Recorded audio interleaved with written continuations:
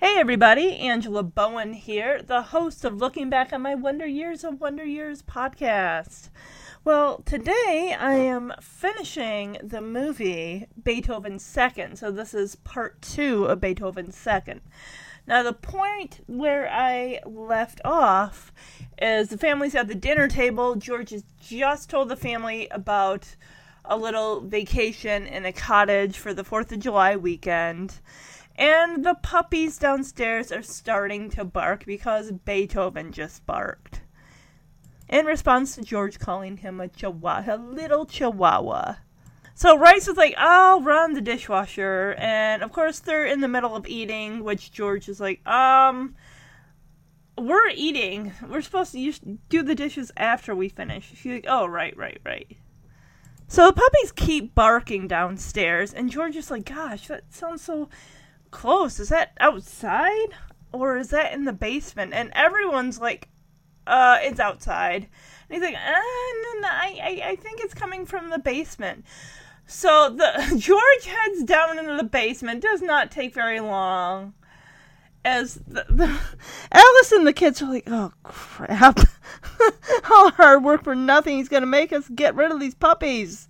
It's like, oh, no, we're not doing this again. We already have gotten Beethoven to a point where he's calmed down a little bit in the last year or so. So we're not doing this times 4 now with 4 new puppies. These kids, they're just waiting for their dad to start screaming when he goes down in the basement. And Alice, you even see her, like, counting down from, like, 10 or 5. Like, any minute now. Ted's got his head on his arms. Like, oh, all that hard work for nothing. And Emily's got her fist holding up her hand. Like, oh. Of course, when George yells, oh no, that's when Alice holds up the basket of rolls like, oh, roll anybody? And we hear him go, no. And you see each person is holding a puppy. And this dog, then they flash to Beethoven on the floor. They're clearly using a different, thinner St. Bernard that really does not look much like Beethoven other than the coloring and the breed. Honestly, this looks like a anorexic version of Beethoven. It's that skinny. Someone put some meat on that dog's bones. And George is like, this is not one dog. This is a total now of 5 dogs. And not just regular breed dogs. These are St. Bernards. They are massive. And he gets the little kids. I know they're cute now. They have that cuteness appeal. But you know, just like Beethoven, he got older. And I'm not saying he's not cute anymore, but that cute puppy factor went out the window. So he's just worried about, like, the dogs destroying the house. When they go to the cottage, they're going to rip that place apart. So he's like, hygienically, emotionally, financially, we cannot afford these dogs. They couldn't even get a loan for his business, of course. I mean, I don't know how much it costs to feed one dog, let alone 5 St. Bernards. Not to mention the inoculations they'll need to have, which do they do that? We probably don't see that in the montage. But they at some point will get those puppies their vaccinations.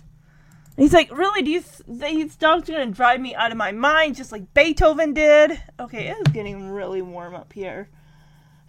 I'm really thinking about moving this whole setup downstairs now. I usually do when it starts to get warm, but this is... Granted, the windows are not open right up here, but... And it's only like 60-some degrees, so it's not like it's 70 out, but I'm just getting really... Oof. I think I'm going to do that. I think I'm going to move this stuff downstairs. Alright. I'm ready to go, and I'm a lot more comfortable now that I moved downstairs. And just like in the first movie, the kids are all giving Dad the sad puppy dog look. Like, please, can we keep them? And he's even like, no, don't give me those looks. That worked the last time, but it's not going to work. Even Alice gives him the look. Like, honey, come on. They're Beethoven's children. Don't tear his children away from them. They don't have a mother right now. Don't make these puppies orphans. So Rice comes in with, the agreeing with them tactic, trying to see it, pretend to see it from his side. Like, they would be a lot of trouble, wouldn't they? And he just rolls his eyes like, 4 puppies, 5 St. Bernards, 5 dogs? That would be beyond trouble. So Rice does an interesting tactic here where she's like, well, was I a lot of trouble when you and Mom had me? And George is like, and Alice just like, honey, no, you weren't. And Rice is bringing up really good points here, this argument. She's like, well, what about when there were 3 of us? And George and Alice are like, well, yes, that was a lot of trouble. So here's the kicker. Rice says, wouldn't you have had better off having had less trouble if you had just stopped after you had me? And George is like, well, wait a minute. No, you're our children. These are dogs. This is completely different. And Rice is like, well, these are our children. We spent the last month or so feeding these puppies with little eyedroppers so that way they wouldn't die. 6 to 8 times a day we got up at like 2 and 3 and 4:30 in the morning to feed these puppies so they wouldn't die. They're the next generation of Beethoven, basically. It's like, come on. We basically went through hell for these dogs, and you're saying that's, then I hate responsibility. I mean, come on. And he's just kind of like, George just sits in the chair exasperated, like, oh, look. Ugh. I don't want to be responsible for 5 dogs. And she's like, no, we have been responsible. We've done this. We've gone through hell for these dogs, and you are not going to take them away from us. But she adds kind of a nice softening little blow here. Like, look, we take care of them now. When they are older, when they're old enough to be on their own and with new families, we'll find them new families to go to. Guys, you've seen this movie. They don't find new families for these dogs. They are all still there, all 4 puppies. Ted is really, through this whole exchange between Rice and George, he's, like, still got the creased eyebrows. Like, he's really like, come on. Sad look. Dad, come on, cave in already. You've done it before. Rice says this is a situation the whole family should be able to live with. And George just, like, throws his hands like oh! Ugh. It's like he knows he's losing this battle, but he's trying really hard to put his foot down like, look, I said no. Rice is wearing the longest denim button-up shirt and probably the shortest shorts because you cannot see them. She's wearing like a 2XL shirt that's like hanging down. Like, it was the 90s. We all wore big shirts back in the day. That's just what we did. Oh, are there teen magazines? Oh, that's Good Housekeeping. Oh, I bet I'm just looking at their coffee table. They got magazines there. So George just sinks into the chair, like, throws up his hands like, whatever I say, you're gonna fight me against it. So just I'm caving in. Keep the puppies. They're like, yay! And he's like, please don't bring them over to me. I can smell them from this chair, please. So the next scene, of course, is going to be they have to officially give these puppies names. Which Rice comes up with, there's 1 girl and 3 boys. She's like, well, this one's like an adorable little girl. Why don't we call her Morgan? And Emily's like, well, she looks more like a dolly. And Rice is like, well, what does a dolly look like? And Emily's like, like her. They're all giving, well, except for Mo, because she's got this little mohawk dealie. Because Ted is the one that's like, well, their dad's name is Beethoven. Like, yeah, but their mom's name is also Missy, so. But, like, let's continue with these classical musicians. Like, since their dad's name is Beethoven, that one's name will be Tchaikovsky. And Beethoven, like, looks up almost like he recognizes the name. And then, Chubby, like, is it Chubby like Chubby Checkers? Or just Chubby because he's a chunky monkey puppy? I'm just gonna play this little clip. The puppies are part of the family. We should give them names. Well, this one's a girl, so how about if we call her Morgan? No, she looks more like a dolly. Well, what does a dolly look like? Like her. Okay. Then I get to name this one. Since his dad's name's Beethoven, then his name should be Tchaikovsky. I like it, but it sounds kind of goofy. It's too long, too. Well, what should we name him? He looks like a chubby. Definitely a chubby. You're cool. You're the coolest one in the whole family. I'm going to name you Mo. Mo? Like in Mozart? No, Mo like in Mohawk. Look at his hair. Ha! Mo. Cool. Hey, Mo, what do you know? Okay, so the dogs' names are Tchaikovsky. It's cool as that sounds. It's like, yeah, Beethoven's a composer. Tchaikovsky was also a composer. That is a major mouthful. Can you imagine shouting out, "Here, Tchaikovsky! Here, Tchaikovsky!" You take a nap in the middle of saying that name. Could there be like Kowski or something like shorten it a little or something, like a nickname? Because it's huge. That's probably like 10 letters. 2 out of the 3 pets I have, their names have 6 letters. London and Liesel. And Quinn, of course, she only has 5 letters in her name, which I think is kind of interesting. I mean, said that she's kind of the odd one out because Jeremy and I both have 6 letters in our names. So, yeah. So they drop the whole, let's name them all after singers, composers. They didn't say anything about Chubby Checker. I'm going to check the book real quick, because I kind of wonder if that wasn't in the movie, but it might have been in the book. And I think Dolly is from, like, Dolly Parton, so they're all, like, singers in a way. Even though Mo for Mozart, it's like, no, it's because he's got this little mohawk dealie, which, that just looks weird at the end of the movie. I'm like, oh, it's Mo because he's got this weird, like, fake fur thing that they glued onto the top of his head to make him, resemble who he was, so you know which dog is which. I mean, Dolly's not hard to spot because she's got bows in her ears or fur or whatever. Okay, in the book, these puppies are actually named before George and Alice even know these puppies exist. Like, as soon as they got them home, they showed Rice and Ted and Emily, like, all right, let's name them now. All right, what are we going to call them? Asked Ted. Rice picked up the puppy closest to her. This one is a girl. Think of a nice girl's name. It's got to be better than just nice, protested Emily. Her father is Beethoven. He was a musician from a long time ago. She needs a musical name. Okay.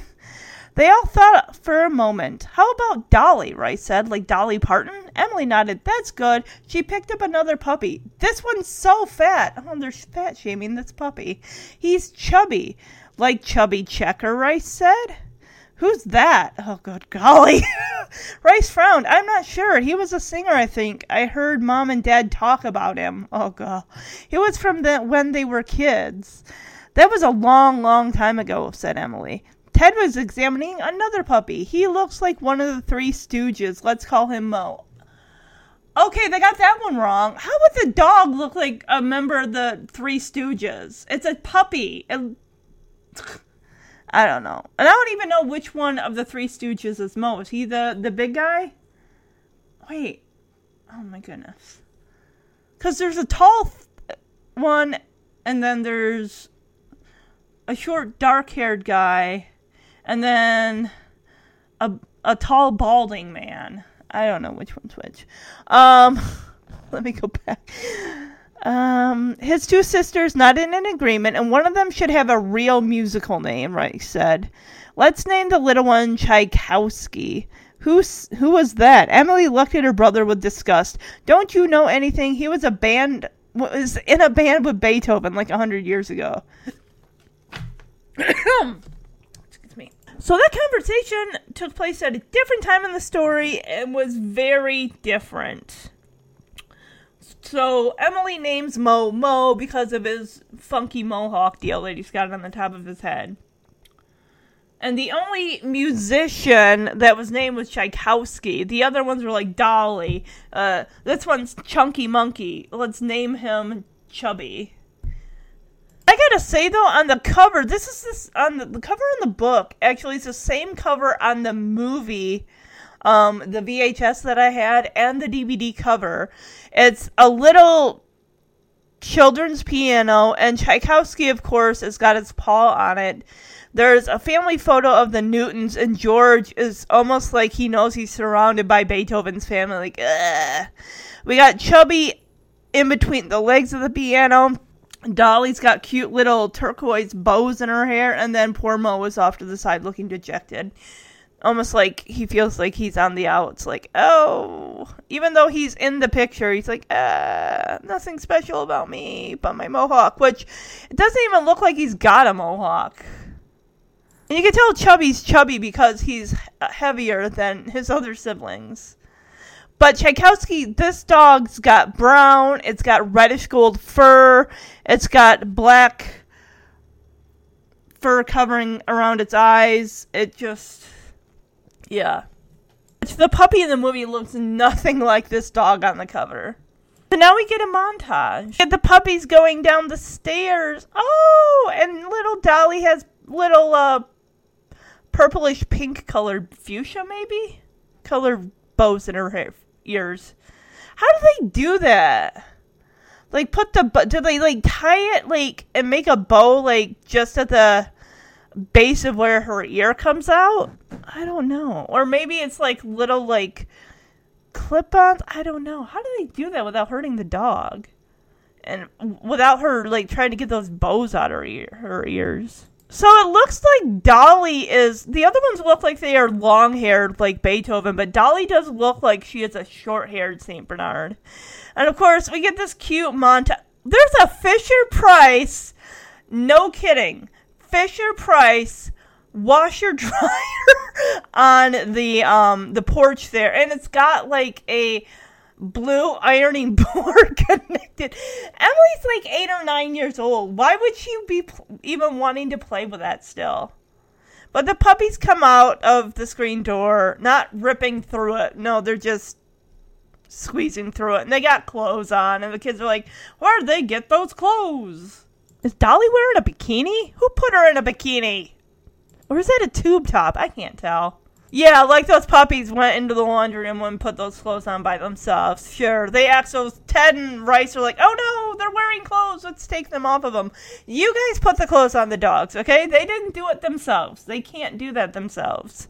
Oh, they got a play set in a nice wooden play set that's got a nice metal slide that Dolly's going down. Aw. Did they move? Honestly, this does not even look like the same house. It does not look like the same set. It does not look like the same backyard. George has set up this kennel that's got all the puppies, all 4 of the puppies in there. They might share it with Beethoven. I don't know. I think it's just the angle. Because the house is closer to the kennel than it was in the first movie. Or maybe because it's being shot from inside the kennel itself.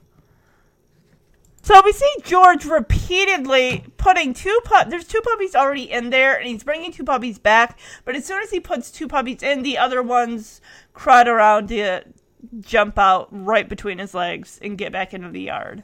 We got a puppy drinking out of the toilet. Put the toilet seat down. Close the door. You want a dog to not drink out of the toilet? You want a dog to not have to go into your bathroom? How about this? Shut the door. That's what you do. You don't want your dog in a certain room? Yes, shut the door. Unless they learn how to open doorknobs, which, I don't know, dogs are pretty smart. They might be able to, but that's your best bet. There's a spot in the book, I remember from reading it originally, that one of the puppies, it's not in the montage, it's not in the movie, but one of the puppies falls in the toilet somehow. And you also get to hear, like, some perspective from the puppy's point of view. All right, here we go. The puppies were curious about everything and had practically no fear about anything. They had the run of the house, and of course, of course, and they went snooping everywhere. They were particularly fascinated by the bathroom. One day, Dolly and Mo ventured to the upstairs bathroom. While Mo watched, Dolly clambered up onto the toilet seat and bent over trying to reach the water in the bowl. But her little claws couldn't hold on the slippery smooth surface of the tile, and suddenly she tumbled into the water with a big splash. Mo had never seen anyone fall in water before, and it scared him. He started barking as loud as he could, hoping that someone would come quick and rescue his sister. A second later, George Newton dashed into the bathroom, and without thinking about it, he thrust his arm deep into the toilet water to recover the struggling and scared little pup. Dolly and Mo were delighted, but Mr. Newton had wet his shirt sleeve all the way up to his shoulder. How deep is this toilet bowl? I mean, I'm looking at this puppy on the screen now that's gonna, dive head first to drink into the toilet bowl, but I don't think it looks too big to even fit into the toilet bowl itself. But then, I don't know. Okay, so blah, blah, blah, blah, blah, blah. That's about it. But interesting. Of course, one of these boy dogs is gonna have a metal studded collar. One puppy does not even have a collar on at this point, as he's getting underneath a car as George is running with the collar and leash, like, come here, puppy, and the puppy is underneath the vehicle. George puts his head underneath it as one of those trucks comes by. It's a street sweeper, and it's spraying, water all over George's face. The puppy, of course, gets out of, okay, I know it's coming. I'm just going under the car and out from under it. And then he's on the curb as George is just all soaking wet, looking at this puppy oh, my goodness, I'm regretting having you here. So this has got to be Mo, because he's got the little pompadour dealie on top of his head. And George is ugh. And this puppy's what? I didn't ask you to go out there and retrieve me. I got out from underneath that car, so I don't know what your deal is. Of course, we get a repeat of the puppy peeing in the briefcase. This briefcase, of course, is not on the floor. It's actually on almost like a hope chest or something, like a chest that's at the foot of a bed. And, of course, it's open. Dolly was able to scramble up there and pee all over George's important information. George, of course, pats the stuff down and okay, everything's good. Shuts it, lifts it up, starts to walk away. You see pee dribbling out the bottom of it. He didn't feel that pee-soaked paper when he patted it down. Oh, everything's set. How much pee did that dog put in that briefcase? It looks like she peed a day's worth. Of course, we got the muddy footprints, and they're all dirty and muddy, and they're in the laundry. Ugh. Now the puppies are in the bathtub. They're getting washed. Are they using dish soap to wash those puppies? When I had my one dog, I think I used Palmolive dish soap. I did not use dog shampoo. We just didn't do that back in the day. I wouldn't recommend. You probably do need to use a type of dog shampoo. I can only imagine the chemicals in dish soap that would be harmful to a dog's skin. These puppies want out of that bathtub, and Emily and Ted are having to push them back. Ted at one point has to take his glasses off. It's you might not want to be wearing your glasses while you're giving the puppies a bath. They're gonna get wet. I mean, you really need them while you're bathing the puppies. We see Emily putting some gel or something into Mo's hair to make a little mohawk. Very cute. George is putting on socks. Of course, they've been ripped at the top of them, so his toes are sticking out. I can't believe George is attempting to walk Beethoven, who's absolutely fine, and he's walking the 4 puppies. Children, you said you're going to take care of these puppies. You should be walking them. There are 3 children. Each of them could take a puppy, and Alice, see, all 5 of them could be walking a dog, right? They could all go on a walk as a family together. Instead, George feels that he's got to walk the 4 puppies and Beethoven at the same time. Okay. While George is taking Beethoven and the puppies walking, we get a second sighting of the dog. Oh, what is his name? Spot? It's the one that was on a date in the beginning of the movie when Beethoven was like looking at all these couples. Is the dog's name Spot? Spike? I can't remember. But anyway, it's so cute. George is taking a nap. One of the puppies is nestled on his head. It's so cute. Oh, the infamous skateboard scene. Yes. All right, before I get into the skateboard scene, I do actually want to... I found on Wikipedia there is a site about some of the scenes in this movie. Whether they use, fake stuffed dogs or mechanical dogs. So I'm going to bring that up. All right, we got some production notes here. Production required more than 100 smooth and rough-coated. So I'm guessing smooth being... because there's short-haired St. Bernard puppies and long-haired ones. So rough-coated probably means the short-haired ones. And then I'm guessing the smooth has got to be the long-haired ones. So, St. Bernard puppies of various ages, starting at 7 weeks, who were then returned to the breeders. Missy was played by 3 adult short-haired dogs, and Beethoven was played by 2 long-haired ones. Although only the dog who credited the role in the first film is credited, or who created the role in the first film is credited. A mechanical dog, a dog's head for specific facial expressions, and a man in a dog's suit were also used. Interesting. See, at the balcony scene when he was trying to get Missy, to go hang out with him for the day, I'm like, up close shot, that did look like a mechanical dog. It really, really did. For the scene of Beethoven and Missy meeting, all right, for this scene... the dogs responded to their trainer's command, nuzzle, which Beethoven did easily.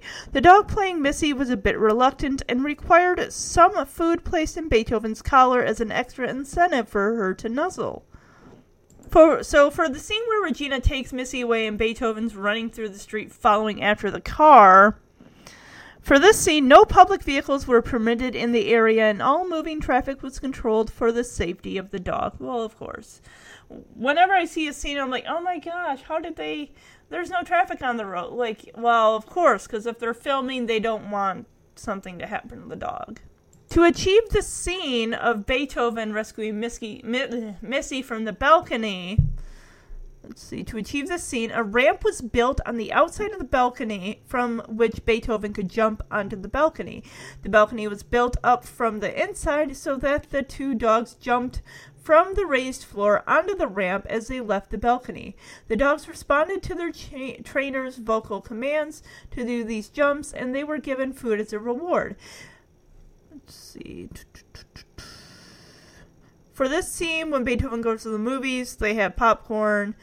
They did some additional nuzzling, which was handled the same manner as before on another date.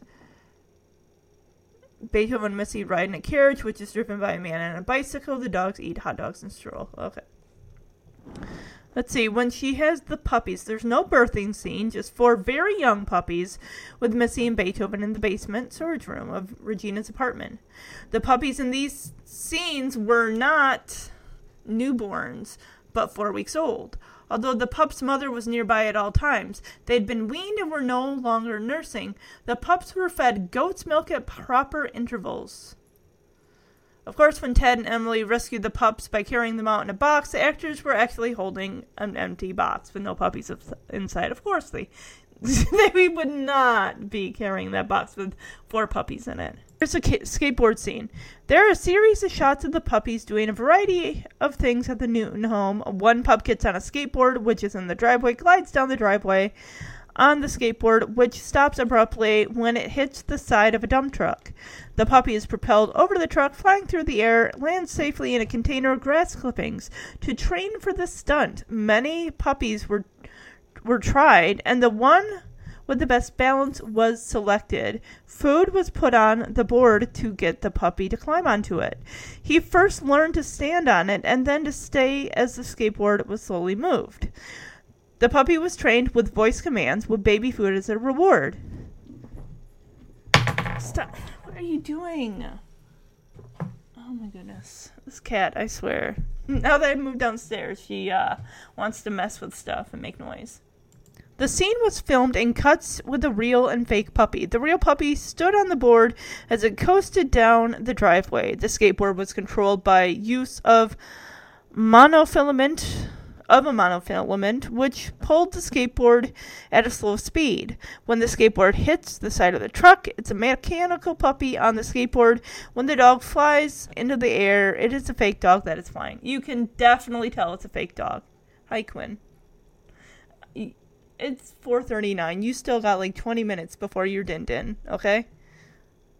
The puppy gets on the skateboard. You get the viewpoint from the puppy. Hey, Quinn.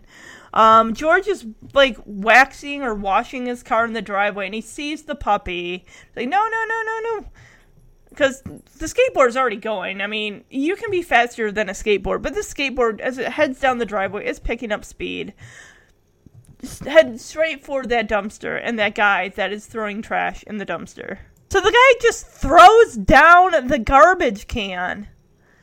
What a jerk of a garbage man. Why would just set it upright somewhere? But then, of course, skateboard hits it. Dog goes flying. This dog, of course, is a fake dog flying through the air. Anybody who's anybody could tell that. The puppy lands in what looks like a Rubbermaid garbage can that you would put, but this is just filled with grass clippings. So what, he flew across into the neighbor's yard? George just rolls his eyes like, oh, these puppies are too much for me, as we see the puppy like trying to climb. Oh, I see gardeners over there across the street. Okay, they're like, what in the what? We get a scene. The Newtons are ready. They're going on the trip. They're heading to Mickey D's. Of course, you gotta get yourself loaded up on some food.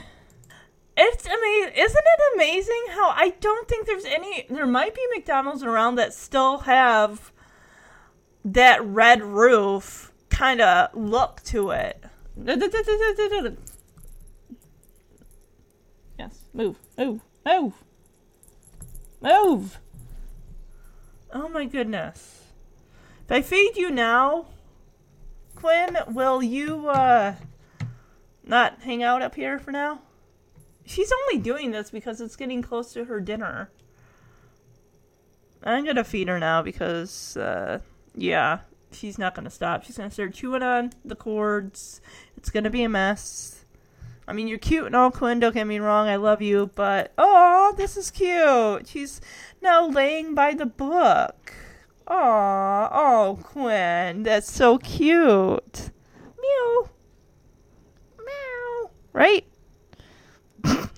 She's like, just feed me. I'm not going to respond to you. So the family's got their station wagon. They got all the stuff on top of the car. They got Beethoven who's sticking his head out the window. And they're going through the drive-thru. George is mentioning something about a chicken sandwich or a fish fillet. Have you never been to Mickey D's? You can hear the kids kind of squabbling in the back of the car, like, can I get a this? Can I get a large fry? I think Rice is asking constantly, can I get a large fry? So George is, as he's pulling up to the order box, he's saying, is it a fish fillet? I thought it was burgers. Like, what, they do more than just burgers? Like, yeah, they do. And it looks like it's breakfast time. Oh, they got the extra value meals at like $1.98 from what I'm seeing, but that is like the sausage and the egg McMuffin and stuff like that, which probably comes with like a hash brown and a coffee. I noticed that there's a Spider-Man comic book just sitting there on the dash. Alice is holding on to Dolly. So yeah, Royce is asking for a large fry and a Coke and some other thing. And the person's on the speaker box. George is still, like, trying to figure out what everyone wants. So Beethoven, whose head is still out the window, is like, roof, roof. And this person on the speaker box is like, would you like fries with that or something like that. Oh, Beethoven apparently, this guy speaks dog because he understood that Beethoven wanted a cheeseburger. Would you like fries with your cheeseburger? And as soon as the guy says thank you, George finally turns like, the person's taking the order? What? And the family is now on their way to the cottage. I have the book. I'm going to read a little bit. This is kind of cute. Talks about what they're loading up in the car. George calling himself Mr. Fun Guy. Or, Mr. Fun. That's what it is. Okay, so I'm going to read this. All right, here we go. Finally, the big day arrived. School was over, and it was time for the Newtons to take off on their vacation in the mountains. The whole family was up early, and they bustled about loading up the station wagon. The car was heaped with suitcases and sleeping bags, as well as a portable stereo, dolls, baskets of food, snacks, fishing and swimming gear, boxes of board games, books, magazines, and tapes. And by the time the car was packed, it looked as if the Newtons were going away for a month, not just for an extended weekend. The last things to be loaded on board were the puppies. Rice and Emily were putting them in the back seat while Alice watched them. And have they done all their little duty pee-pee caca? She asked. And Emily nodded. Yep, I'm a witness. George came up to his wife and put an arm around her shoulder. Proudly he examined his fully packed car and his happy family. I love this, he said. The gang of us just hitting the road. It's just great, you know? Already I feel like a totally different person. Alice asked with a laugh, Who have you become? Anyone I know? George Newton thought for a moment. I have become Mr. Fun, he announced. Children everywhere. Mr. Fun says get in the car. Okay, Mr. Fun, yelled the Newton children, clambering into the car. You too, large hairy dog, Mr. Newton called out to Beethoven. With a single bound, Beethoven leapt into the rear of the station wagon, his tail thumping happily on the floor, raising clouds of dust. Mr. Newton slammed the station wagon doors. Attention all Newtons, he announced. Mr. Fun says it's time to rock. With the car radio tuned to an oldie station, George and Alice sung along with the tunes. The kids were amazed that their parents knew all the words to ancient songs like Duke of Earl, Leader of the Pack, Chapel of Love, and a ditty mysteriously named Do-a-diddy-diddy-dum-diddy-do. Emily fell asleep almost immediately with Chubby in her lap. Ted wore a Walkman, mostly to drown out his father's singing, and read a Spider-Man comic book, which, of course, we see that comic book up on the dashboard. Well, Tchaikovsky and Dolly snuggled against him. Rice had Mo in her lap, and she stroked his head absent-mindedly as she looked out the window, lost in a daydream. The journey passed quickly. Before long, they had left the main highway and were climbing up a twisting mountain road that led through a forest of tall, stately pine trees. They were pretty high up in the hills, and the air smelled fresh and clean, and the sunlight was bright, and George took a deep breath and wished that they were staying longer. All right. Halfway around a bend Halfway around a bend, they passed a sign. Lake McDonald, half miles. A smaller sign nearby read, Copper Mountain Road. AAA Kennels next right. Lake McDonald, Mr. Newton said. Here we come. All the kids were leaning forward in the back seat, craning their necks to catch the first glimpse of Lake McDonald. They came around a tight bend, and all of a sudden, there it was. Looking down from the high mountain road, they could see the beautiful lake, a great sweep of shining blue water, nestled at the foot of a tall, craggy mountain. Lining the shore of the lake were a dozen or two cottages, one of them belonging to Fred Serbiak. Most of the cottages were rather modest, simple cabins meant to be occupied for a couple of weeks a year. But there were one or two rather grand summer homes, large houses with landscaped lawns and swimming pools and tennis courts. On the far side of the lake was the little village. It's all so pretty, exclaimed Rice. It seems even prettier than last year. A few minutes later, the Newtons rolled to a stop in front of their cottage, and immediately kids and dogs started pouring out. Ted went running to the water. Look, there's a dock and a rowboat. The puppies were not so interested in the water or the dock, but they had picked up the scent of a chipmunk, and so the 4 little dogs were running around in 4 different directions trying to find it. George and Alice stepped up to the porch and looked out over the crystal clear lake. The view was lovely, and suddenly Alice felt relaxed and peaceful. She put her head on her husband's shoulder, and he held her close. "This was a good idea, Mr. Fun," she whispered. So when the car actually does pull up in the movie, the puppy that Ted is holding, Ted puts him on the ground. Puppies start running. Ted and Emily are like, "Oh my gosh, look, it's got a dock and a motorboat." There is a motorboat there. There is also a rowboat there. So, yeah, if they want to get out on the water, that's the way to do it, right? Alice opens her door. It's the passenger side door. And this puppy is, like, clamoring, like, "I want to get down. I want to get down." And she's like, all right, all right. And Rice is just like, "Oh my gosh, the view, everything is so amazingly beautiful." And George is just amazed that, like, Fred Serbiak has such an amazing, great place here. And he says, "I didn't know there was that kind of money in Velcro," because Fred Serbiak is George's Velcro supplier for the air fresheners. It was kind of cute. Before the scene ends here, we see Tchaikovsky beating up on his sister, like, "I'm gonna get ya." Then we flash to, it's nighttime at the cottage. We see all 4 puppies lying on the bed as Emily is praying that they stay small so they don't have to get rid of the puppies. And I'm just thinking, how in the world? Those puppies got to be at least, maybe 20 plus pounds? That's 80 pounds of puppy there that she's going to have to slide under in those covers. That is a lot of weight. Oh, I'm sorry, that hasn't happened yet. No, the puppies are on the floor next to Beethoven, and they're all sleeping. But that other scene comes later. Rice is up. She can't sleep. She's flipping through a family album of the Serbiaks. Yeah, because I'm sure they want you going through their personal family albums. And George, apparently, he can't sleep either. Rice made some hot chocolate. And this is cute. A nice little cute scene. And Rice is flipping through the pictures and stuff. Like, wow, these people look so young. How come you and Mom don't have any pictures from you or this age?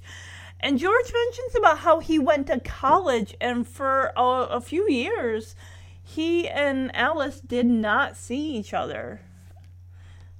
And he's like, there are times when I wondered if I would ever see your mother again. But he does, George tells Rice, like, well, we kept in contact through, like, letters and stuff like that. And, probably phone calls. Although, depending on if she went away to college, clear across, long distance was expensive. Even in the 90s, it was very expensive. So, before internet, you had no choice. You had to rely on writing letters. Okay, so he says that your mom went off to college and we didn't really see each other for 4 years. And she says, how do you keep it together? He's like, well, letters. And she's like, letters? Rice, it's 1993. Writing letters to somebody is not a difficult concept to get behind. Nowadays, kids your age probably would be like, letters? What's that? You didn't send them a text or an email or something like that? No. Back in the day, this is how you communicated. You wrote letters. You called on the phone. He wrote 2 or 3 letters a day. Those must have been, like, short letters. Like, I'll write a long one here, and then I'll write, like, follow-up letters. Like, almost like keeping, like, a journal or something day to day. And this, like, well, this is what I'm doing this day. I'm thinking about you and everything. And I went out to get groceries today, or I work at my job, or I'm starting to get my business off the ground, or something like that. I love how Beethoven's kind of sneaking up there, like, oh, I'm going to pay attention to this conversation. I am separated from my true love. Maybe I can get some tips on how to deal with it. Because George, like, bends down and says, Beethoven, I write a really great letter. Like, you can't even begin to imagine how awesome my letters are. Okay, I get where Rice is coming from here. Like, her telling her father, like, wow, it must have been really hard being away from someone that you love. And he says, well, being away from someone you love is one of the hardest things in the world. And Beethoven is kind of resting his head on the table like, I get you both there. And I'm wondering if... Does Rice think she's in love with Taylor because he kissed her, like, once? Is that... I mean, I get it. I was a 14-year-old girl at one time. Granted, I wasn't in love with anybody. I wasn't dating anybody. But, you know, I like looking at the posters of the movie star, the guys, Devon Sawa, stuff like that. I didn't think I was in love with them or anything, but she's just infatuated with this Taylor guy. Like, oh, it must be love. He kissed me once. He must have felt it. And you hear the song queuing up in the background with, the Dolly Parton duet with the other guy, James Ingram, I think it is. And because this song gets a reprise. Okay, so Beethoven goes out onto the deck. He's looking at the moon, and now we're cutting across the lake to another cottage. What are the freaking odds that Regina and her dum-dum of a boyfriend... What the heck is his name again? Oh my gosh, what is his name? Clyde? Is it Clyde? Regina and... Floyd! It's Floyd. Oh my goodness. But they rented a cottage... So they're just up in the woods where Brillo apparently can't find them? Well, I got the book here. Let's find out what they've been up to.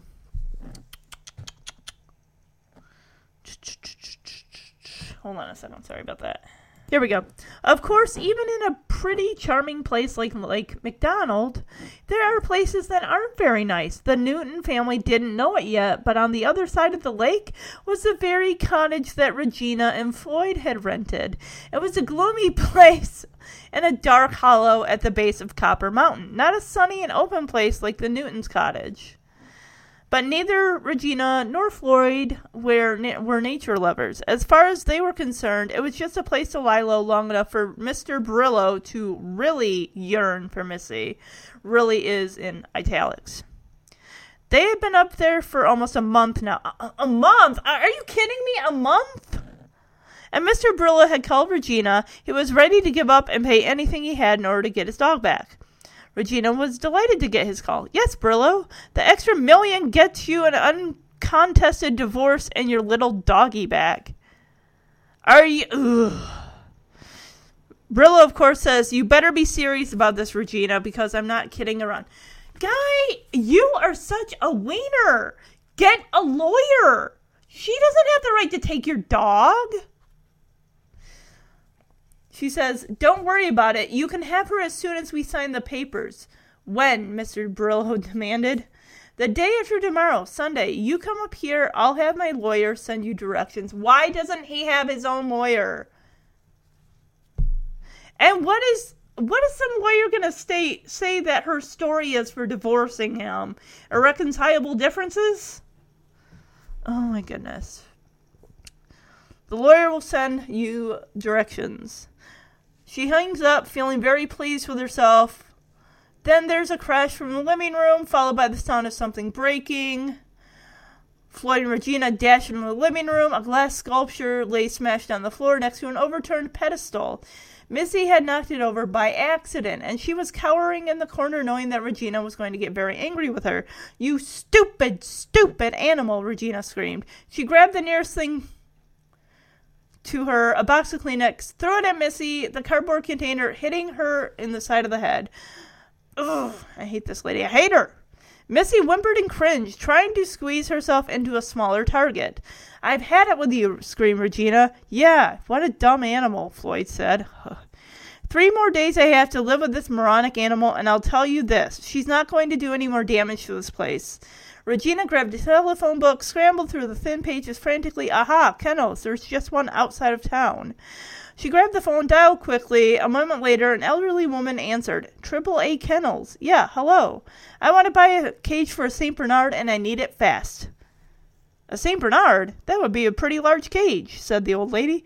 Do you have one or not? Regina said asked impatiently. Yes, it's big enough. Cost you $800. That's too much, snapped Regina. I'm a little short of cash right now. Okay, here. They're short of cash, right? How much are they paying for this cottage? Because, regardless of where the cottage is around that lake, it's gonna be expensive. It's the holidays. Oh my goodness. Although they probably got it on a deal or something since they've been there already for a month. Alright, I got all kinds of cages, lady, and they're all cheaper, but they're all a lot smaller, too. Regina glowered at Missy, who shrank back from her cold glance. Don't worry about it. She'll get used to it. Oh my goodness. So, Missy is out on the deck, looking very sad and depressed. She starts whining. We cut to inside the cottage. Regina's coming down the stairs, talking to Brillo about him wanting to get his dog. He's willing to pay whatever. So she's telling Brillo, you can have the dog as soon as I get my check. She gets off the phone with Brillo. She's filling Floyd in, saying that Brillo took out a loan. He sold some of his savings bonds to get the dog back. And she's using one of those neck massagers. And Floyd is on the couch. They got mosquitoes in there. He's reading a magazine.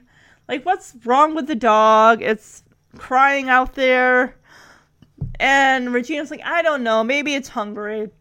And Floyd ends up smacking his face because a mosquito lands on him, and he's like, I just fed her yesterday, so she gotta eat every single day. I'm like, are you kidding me? Do you gotta eat every single day, sir? Because you probably could lay off a day or two. Yes, dogs need to eat more than once a day. Especially St. Bernard. Right, now we're flashing to the city scene, and I'm going to read, about what everyone's kind of got their own thing going on. All right. Small lakeside village was a perfect little country town. There were only a couple of streets and not many shops besides a big old general store, the food market, and the gas station. On the town green in front of the small town hall, some of the local residents were tossing horseshoes. The whole Newton family, Beethoven and the puppies included, walked into town, eager to explore their new neighborhood. Don't you just love places like this? George looked around. I mean, look at these people playing horseshoes. They're so real. Alice nodded. And equally real is the fact that we have nothing for dinner. Okay, didn't they just say in the book that they, packed, food and stuff like that? My goodness, plan ahead, guys. Come on. You got, 3 kids here. This should be, normal for you. But anyway, alright. Okay, kids, who wants to come on food patrol with me? I do, said Emily, and Beethoven does too. Beethoven barked in agreement. All right, said Alice. We're a lean, mean shopping machine. Great, said George. You don't need my help. No, Alice said to her husband. We'll meet you by the horseshoe pit. Got it, said George. Rice was standing a little apart from the family, looking around as if expecting or hoping to see someone. In fact, all the way up the lake, Rice had been daydreaming of seeing Taylor Devereaux. She knew he lived around here someplace, and maybe there was a chance they would run into each other. I think I'll walk around for a bit, she said casually. You don't have to wait for me. I'll get back to the cottage on my own. Will you be okay? Asked Mr. Newton. I mean, all by yourself? Rice was already walking away. Daddy, in 3 months, I'm going to be driving. Oh, that's right. You could drive at 14 or before 15? I was 15. I was taking driver's ed. When I was 16, I think I had my... Wait, 99? How old was I? I was going on... 16, I got my license. George turned to Ted. Is that true? Ted nodded. Yup. You want to know how many months until I can drive? No. 52.5, said Ted. But it'll go by in the blink of an eye.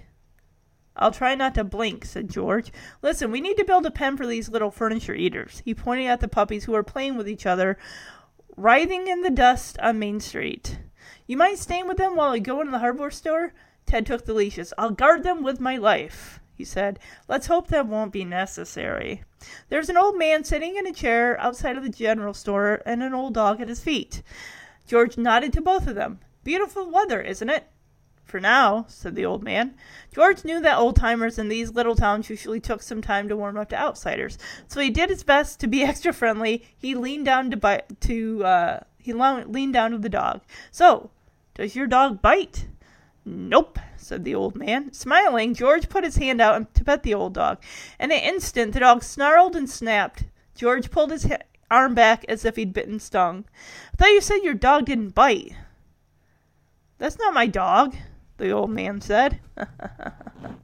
We got some rollerbladers and some people on bikes. It's just a nice holiday weekend here. So here we are. Alice is taking Emily into the general store to pick up some food. And she's like, well, I guess I'll go and put Beethoven here where he won't be able to get away. She puts him around near the boxes of newspapers. And she makes a joke about, well, I hope no one thinks Beethoven's on sale for 50 cents. And Emily's like, very funny, Mom, as they walk into the general store. And Alice, of course, says, I don't criticize your jokes. Oh, I like here, this is so of a parent with a young child. Like, all right, don't start with the I wants. We're just getting basic groceries. And Emily's like, well, because we're not millionaires, right? And Alice is like, right. She's like, are we thousandaires? And Alice is like, well, not yet. And Emily's like, maybe by Christmas? And Alice is like, maybe. And just as they are walking into this Eddie's place, Floyd and Regina are walking out. Now, mind you, Floyd never saw Ted and Emily. The only one that did see Emily was Regina. So, of course, she does a double take and kind of looks back as she's walking out. Like, that laugh, that voice, it sounds so familiar. Whatever. You know, she's too transfixed on the fact that, can you believe they don't even sell Evian water in there? And they look at me like I'm some kind of weirdo. And to talk to them, it's like nothing's going through. Lady, you are in the country. This is a general store. They're not going to have Aquafina. They're not going to have Dasani. They're not going to have Evian water. Your hoity-toity lifestyle is going to have to go down a few notches if you're going to just try to make the best of the situation. Because you put yourself in this situation by taking that dog to begin with. So that's all on you. Floyd's carrying 2 bags. Of course, she's not doing anything. Is that a lot of toilet paper? He's got, like, single rolls of toilet paper and, like, paper towel in the other bag. What, they don't sell, like, the Charmin or the Cottonelle or anything, like a 4-pack? You gotta get single rolls? Which, in my mind, only a country store would probably have singular rolls, right? Because I don't think, like, a regular grocery store, like a Walmart or a Meijer is going to have, they're not going to have the singular rolls of toilet paper, I don't think. They're just your basic stuff, your eggs, your meat, your milk. So, you're not going to find steak at a general store. Sorry about that, I was coughing. She calls it Evian water. I thought it was Avian water, but who knows? I could be wrong. Whoever, E-A-I, whatever. All right, here's some information on the scene coming up. Ted goes into a village store, no he doesn't, and leaves Beethoven out on the sidewalk with his leash tied to a newspaper vending machine. When he sees Missy ride by in a car, he starts pulling on the chain. He strains and pulls over several vending machines. This scene was shot in cuts. The vending machines were rigged so that they were not heavy for the dog to pull. Separate shots were filmed of the dog just pulling on his leash. A special effects man pulled the vending machines. Alright, gotcha. So as Regina and Floyd are walking in the car, Beethoven immediately spots them. And he figures, yes, if they're there, then Missy's gotta be with them. She's actually not in the car with them, which I'm not surprised. Because why would they bring her if they're just running to get a few groceries from the village store? And, of course, being that he is tied to the vending machines, Beethoven's not going anywhere. Now we cut to Rice, who is just kind of glancing around. I see a sign on, it's, looks like a marina, a fair that says July 4th weekend. That is going to play a part in the movie. We see a guy who played Seth, it's the character name, but this is Danny Masterson, who played Hyde on That 70s Show. I believe this is his first theatrical appearance. And he's definitely dressed like 90s with the short sleeve shirt over the long sleeve shirt. His short sleeve shirt has white skulls on it, so probably like somebody who's into like metal music, stuff like that. We see a sign that said boat rentals, motorboats, canoes, rowboats, tackle, so on and so forth. And he's got like a part, like a screwdriver or something, and he's kind of like flipping around on his finger.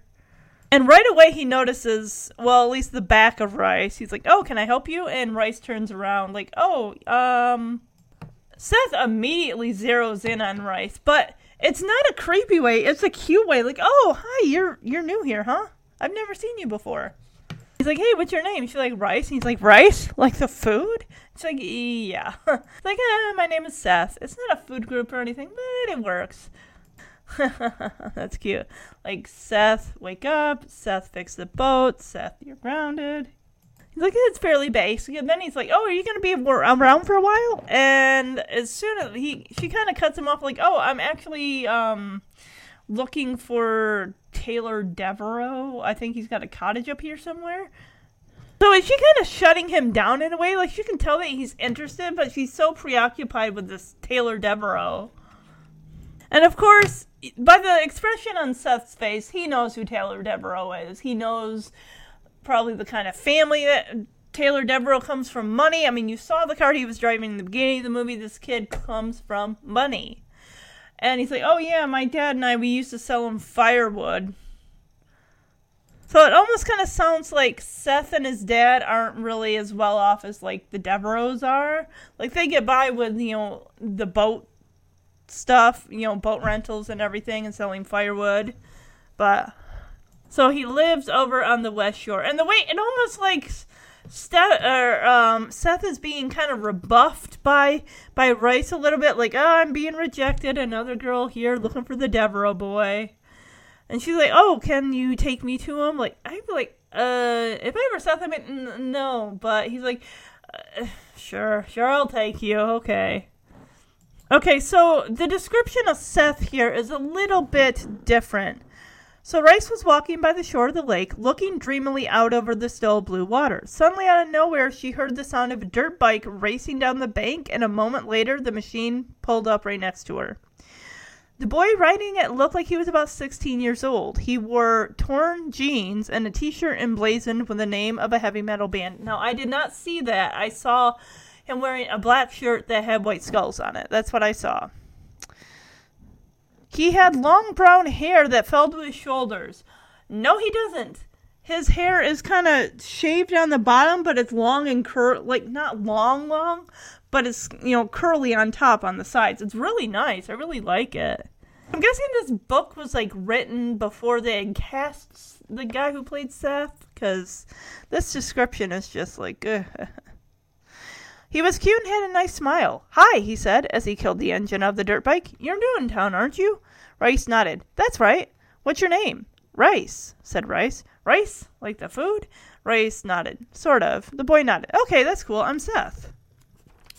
It's not a food group or anything, but it works. You know, Seth get up, Seth fix the boat, Seth you're grounded.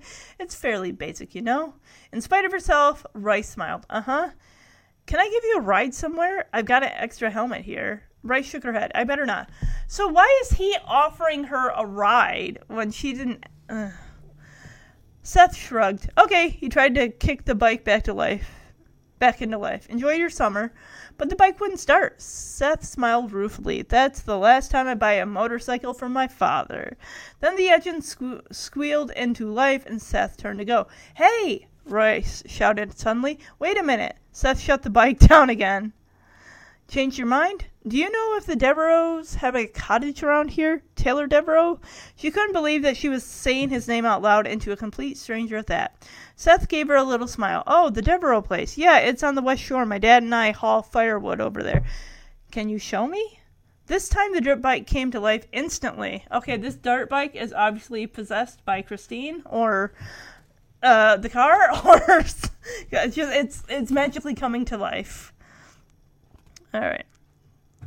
Sure, climb on. Rice pulled on the helmet, climbed on the wide seat behind Seth. They flew down the beach, Seth taking the bumps and hills of the lakeshore like a pro. It didn't take them long to travel the few miles to the house, which sat on the lake. Rice had to admit that she was pretty impressed. The cottage wasn't a cottage at all, but an old lakefront estate that looked as if it dated from the 1920s. There's a big house up on the bluff, with a series of perfect lawns sloping down to the water. At the lake's edge were a long dock and an elaborate gazebo. Laughter was coming from the gazebo, and suddenly a beautiful blonde girl in a bikini ran out, laughing and giggling. A moment later, Taylor followed, chasing the girl down the dock. He caught up with her and tossed her into the water. Her happy screams seemed to fill the air. Seth wasn't watching Taylor and his antics. His eyes were on Rice. It was plain to him what was going on. Rice was very disappointed to find that Taylor had company. "Are you going to say hello?" he asked. Rice didn't take her eyes off Taylor, but she was wise enough to know that she wouldn't be welcome. "Seth, would you mind taking me home?"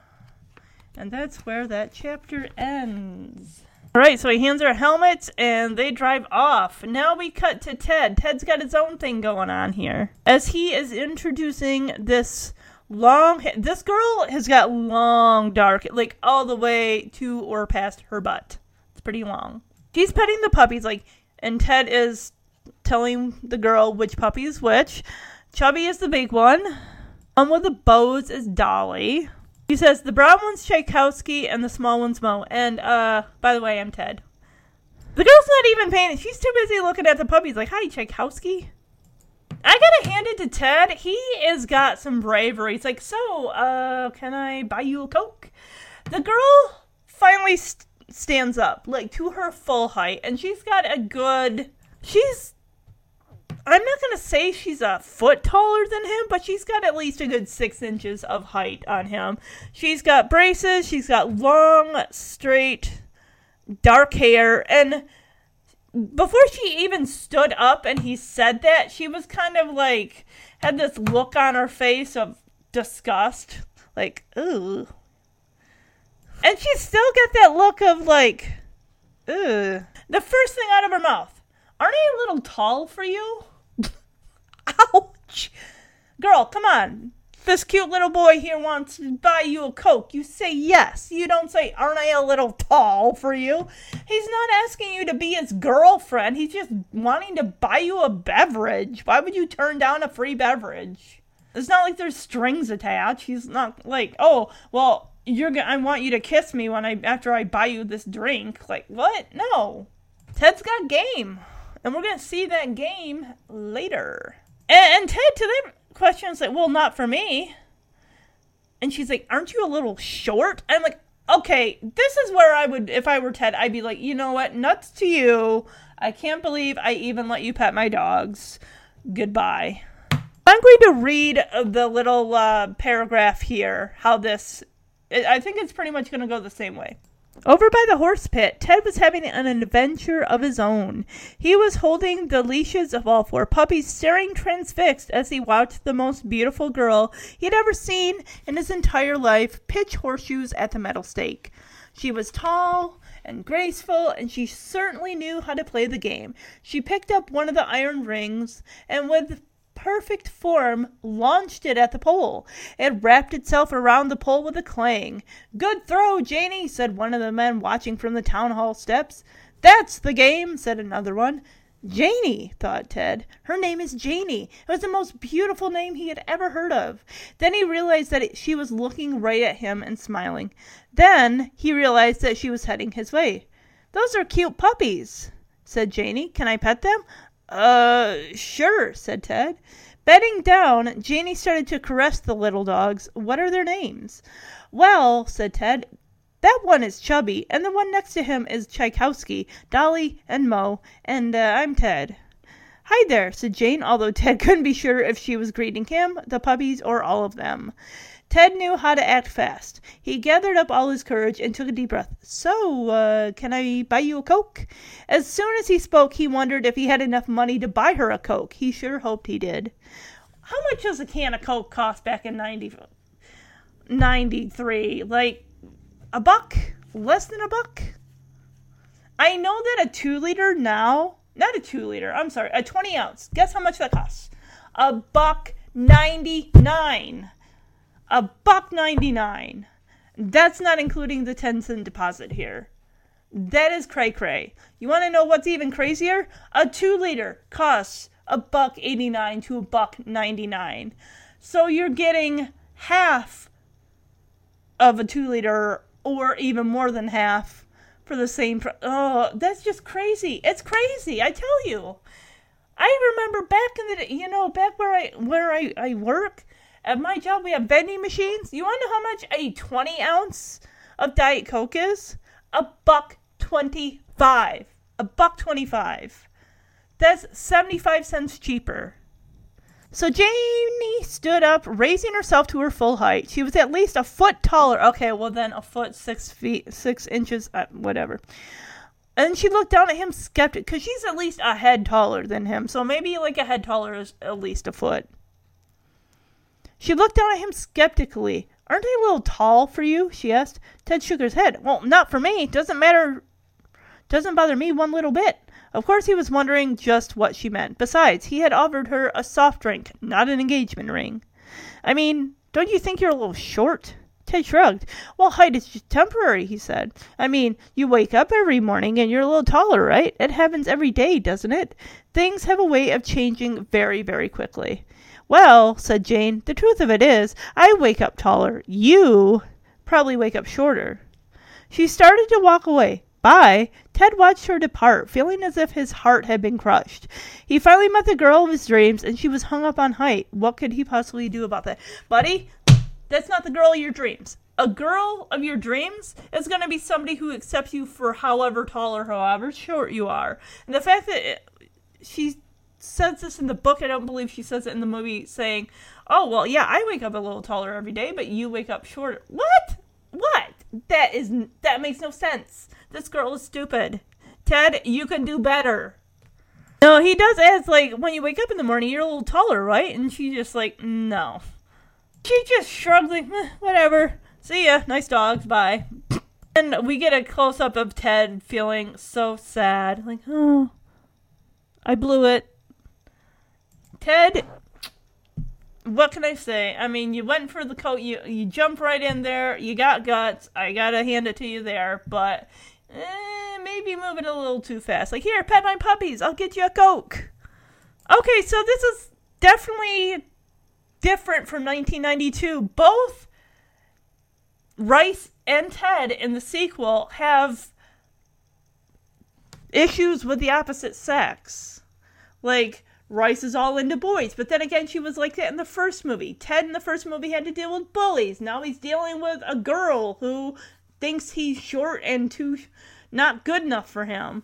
And Emily, she's just doing whatever with the puppy. She really does not have much going on. Whereas in the first movie, she was the one to witness Dr. Varnick hitting Beethoven and putting blood on him and this and that. So that was her, and the almost drowning. So she had a good part in that first movie. Now in this movie, this girl got nothing to do. She got nothing to do. She's just hanging out with the puppies. All right, now we cut back to Rice and Seth. He's dropped her off. She's heading down to where the dock is. Already, you can hear girls screaming. And when I say girls, I mean more than one girl. There are 3 girls with Taylor. What a horn dog. He is such a man slut. I like Rice's fish, her purple or pink fish earrings. Those are cute.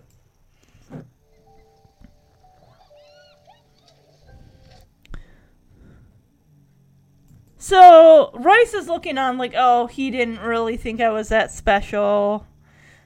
And he is, like, throwing all three girls, and one of them, it looks like he freaking, like, the way he grabs her with one arm near her butt, and the other arm like, towards the front of her, but it's like, it looks like he's fingering her through the bikini bottom as he throws her in. That's gross. And he's like, flexing his muscles and waggling his ass in front of them. Like, check out my butt! I threw you in the water! Taylor's gonna get it where he can get it, clearly. I think Rice, in a way, in Taylor's mind, is like, Rice is the easy catch. I can say some lines, I can kiss her, I can make her fall in love with me, but she will never, ever really have me. This guy's got a tattoo! Yuck! I mean, nothing wrong with tattoos, mind you, but still, it's just like, ugh. This guy's already a slime ball. I pegged him from the first moment we see him on screen. This guy is going to be a jerk. This guy is going to be gross. He's gross. And Seth is kind of still sitting on his bike, kind of watching, like, what is she going to do? She's clearly not going to. There's Taylor's, his powder blue Corvette, Mustang, Ferrari, whatever you want to call it. Rice has clearly seen enough, because she's heading back up, like, hey, can you take me home now? I want to get out of here. All right, now we're cutting back to the cottage. The puppies, George has gotten some, like, chicken wire to kind of make, like, a fence for the puppies to be in, just a temporary holding. And he's going to try his hand at chopping some wood. Oh, my goodness, he's going to take off a hand. He's not, but it's like, this guy's so inexperienced.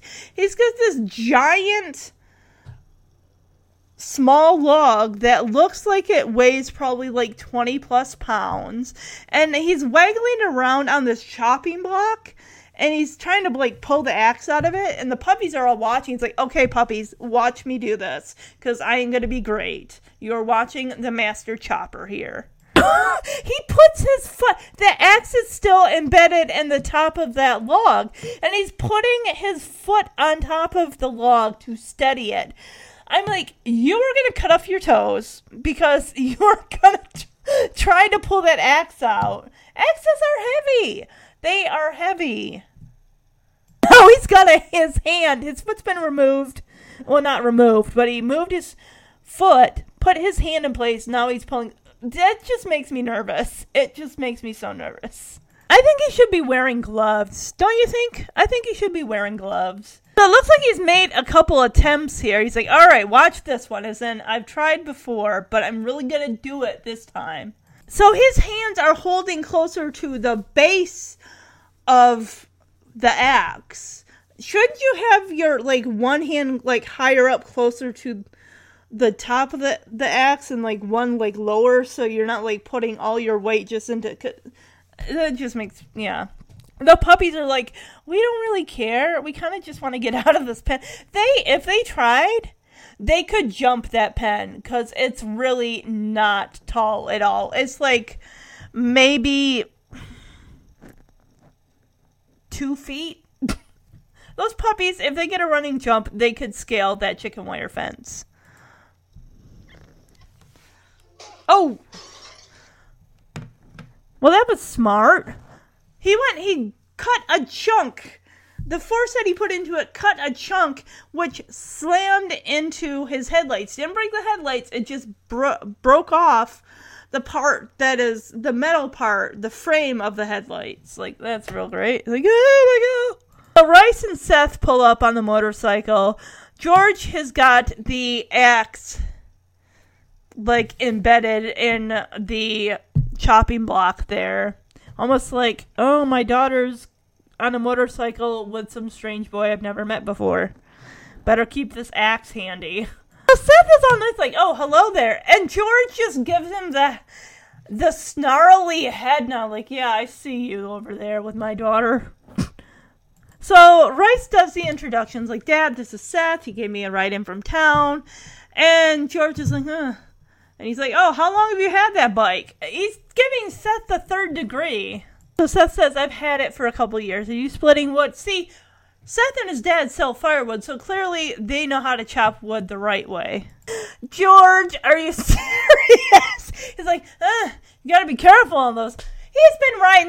He's probably been riding motorcycles since he was like 10. I'm sure he's good. It's a dirt bike anyway. Talk about awkwardness if Seth is like, yeah. And Rice is just looking at her dad like, really? So Seth is like, all right, I'm going to bounce. See you later, Rice. Nice meeting you, sir. Bye. The way that Rice and her dad just look like at each other like, oh, we do have to talk, don't we? This is awkward. Not as awkward as the awkward silence between the three of them, though. So he just cuts to the chase, like, oh, you like that guy? She's like, I don't know, what do you think? And George is like, he's nice, I guess. I love this part. As Rice crosses her arms and she starts to walk back to the cottage, she stops and turns to her dad and says, you like his earring, though, right? And George is like, well, I love his earring. I'm going to buy a pair for each ear. I love that scene. Rice is like, oh, well, if he asks me to marry him, I'll tell him I need some more time. And he's like, oh, yeah, marry him, This cottage is beautiful. I love the front of it. It's got these amazing tall wall-sized windows, and the way that it's like the roof is at like a point, like vaulted ceilings. It's really pretty. Okay, so I'm gonna read this part where Seth and Rice come up. Daddy, Daddy, said Rice, this is Seth. He gave me a ride from town. Seth, this is my dad. Hello, said George. Nice to meet you, said Seth. Splitting wood? George nodded. I'm trying. Seth plucked a blade of grass and sucked on it. Well, don't let us slow you down. Okay. Determined to show that he knew how to do something as simple as splitting logs, George took a deep breath and let fly with the axe. He struck the piece of wood a glancing blow and sent it flying. Seth almost had to throw himself flat on the ground to avoid being hit by the block of wood. Rice started to laugh, but stopped when her father glared at her. But Seth was sympathetic. Yeah, he said knowingly, that dogwood is tough stuff. George put yet another log on the stump. I take it you've chopped some wood in your day? Seth said, till I was 12.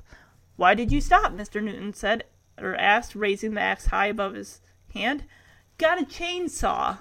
This piece of good sense put George off his aim completely. The axe fell, missing the log completely, and the blade buried itself up to the handle in the stump. Up to the handle? Are you kidding me? Oh my gosh.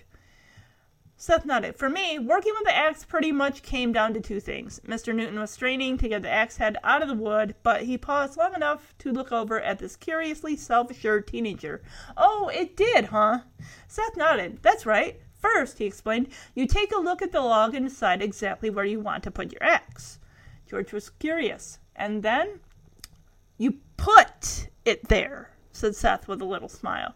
Then he put all his weight on the kickstart of the bike, and the engine burst into life. Well, it was nice meeting you both. He spun around. Basically, he's gone. Okay. George watched the boy drive off, then turned an inquiring eye on his daughter.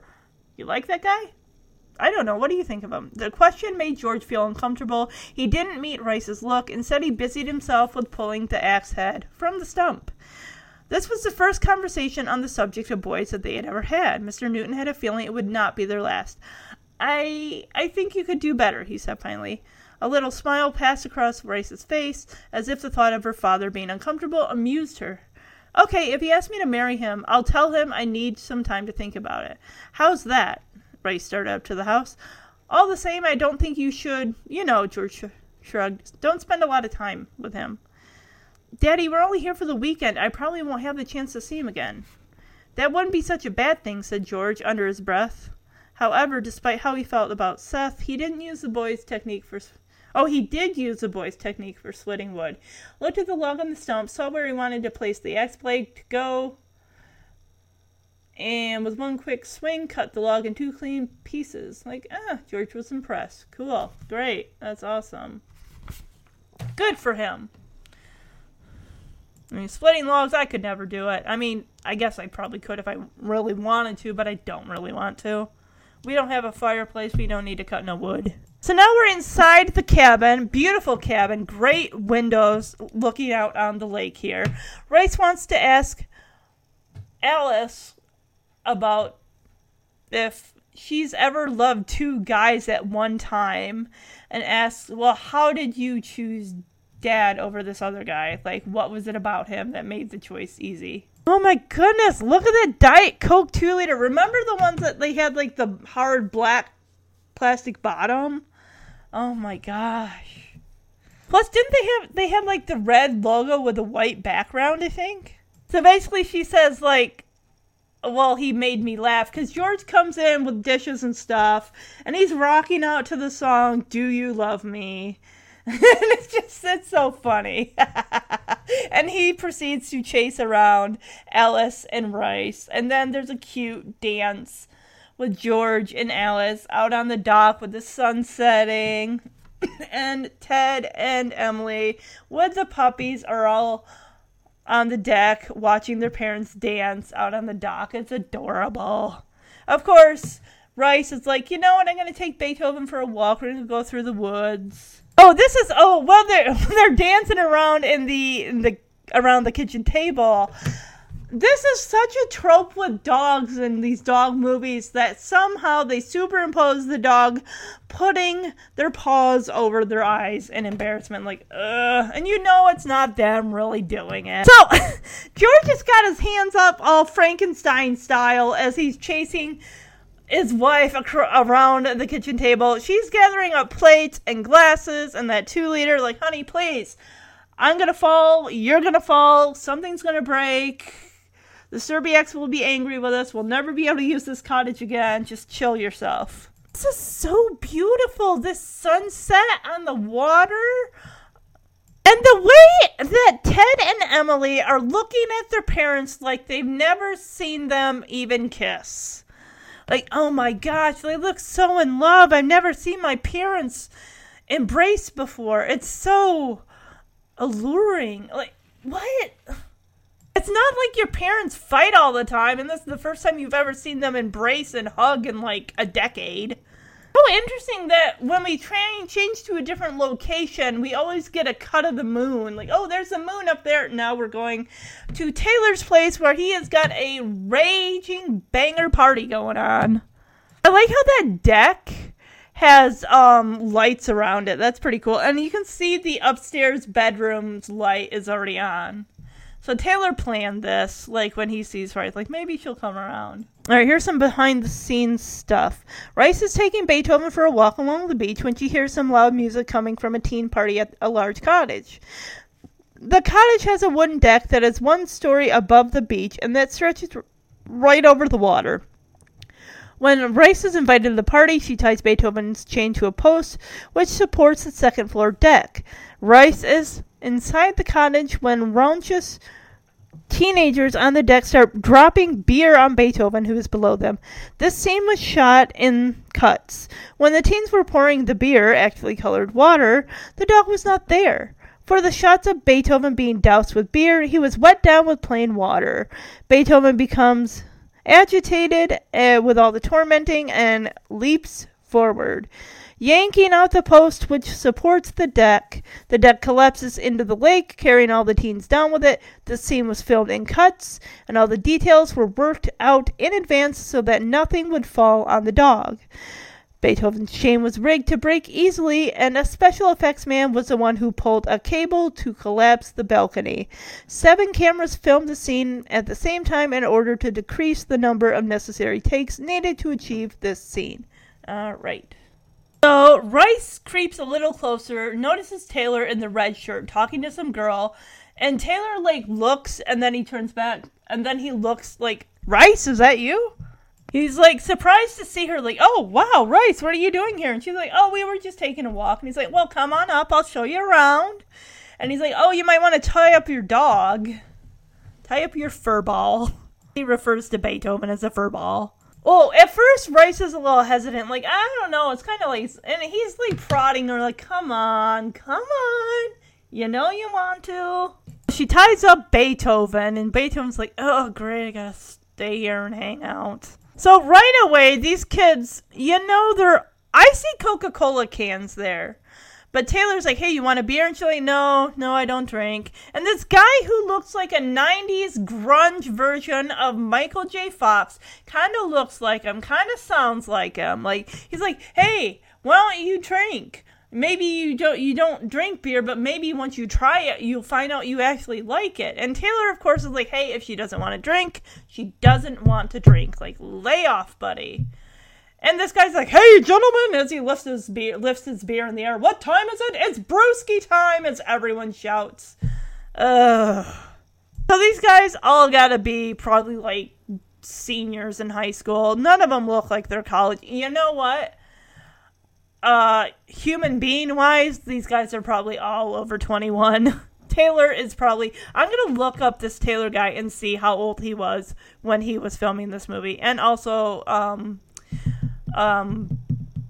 why can I not think of the girl's name? Nicole Tom. Alright, so Nicole Tom was 15, and the guy who plays Taylor is 19. So, I don't know if this is... It might have been legal, it might not have been. This was 93, so who knows. Okay, here is, Rice asking her mother a question when they're around the kitchen table. Mom, can I ask you a question? I mean, just as a woman, not as a mom. Sure, Alice said. Rice paused for a moment. When you met Daddy, did you feel something special? Alice nodded. Yeah, I mean physically. Yeah, do you still feel it? But before Alice could answer, George came sweeping into the kitchen.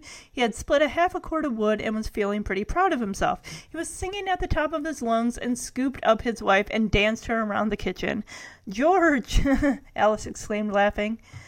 He waltzed Alice back to the sink, then skipped happily out of the room, still singing. I'm sorry, dear. What was your question? Do you still feel that way? George could be heard bellowing and whooping in another part of the house. I think so, she said with a little smile. Oh, this one's cute. This is a cute scene. Emily was the next to claim her father's attentions. As he came dancing into the living room, his daughter jumped up at him. Tchaikovsky clutched in her arms. Daddy, can I show you what I've trained Tchaikovsky to do? George stopped singing. Sure, sweetheart.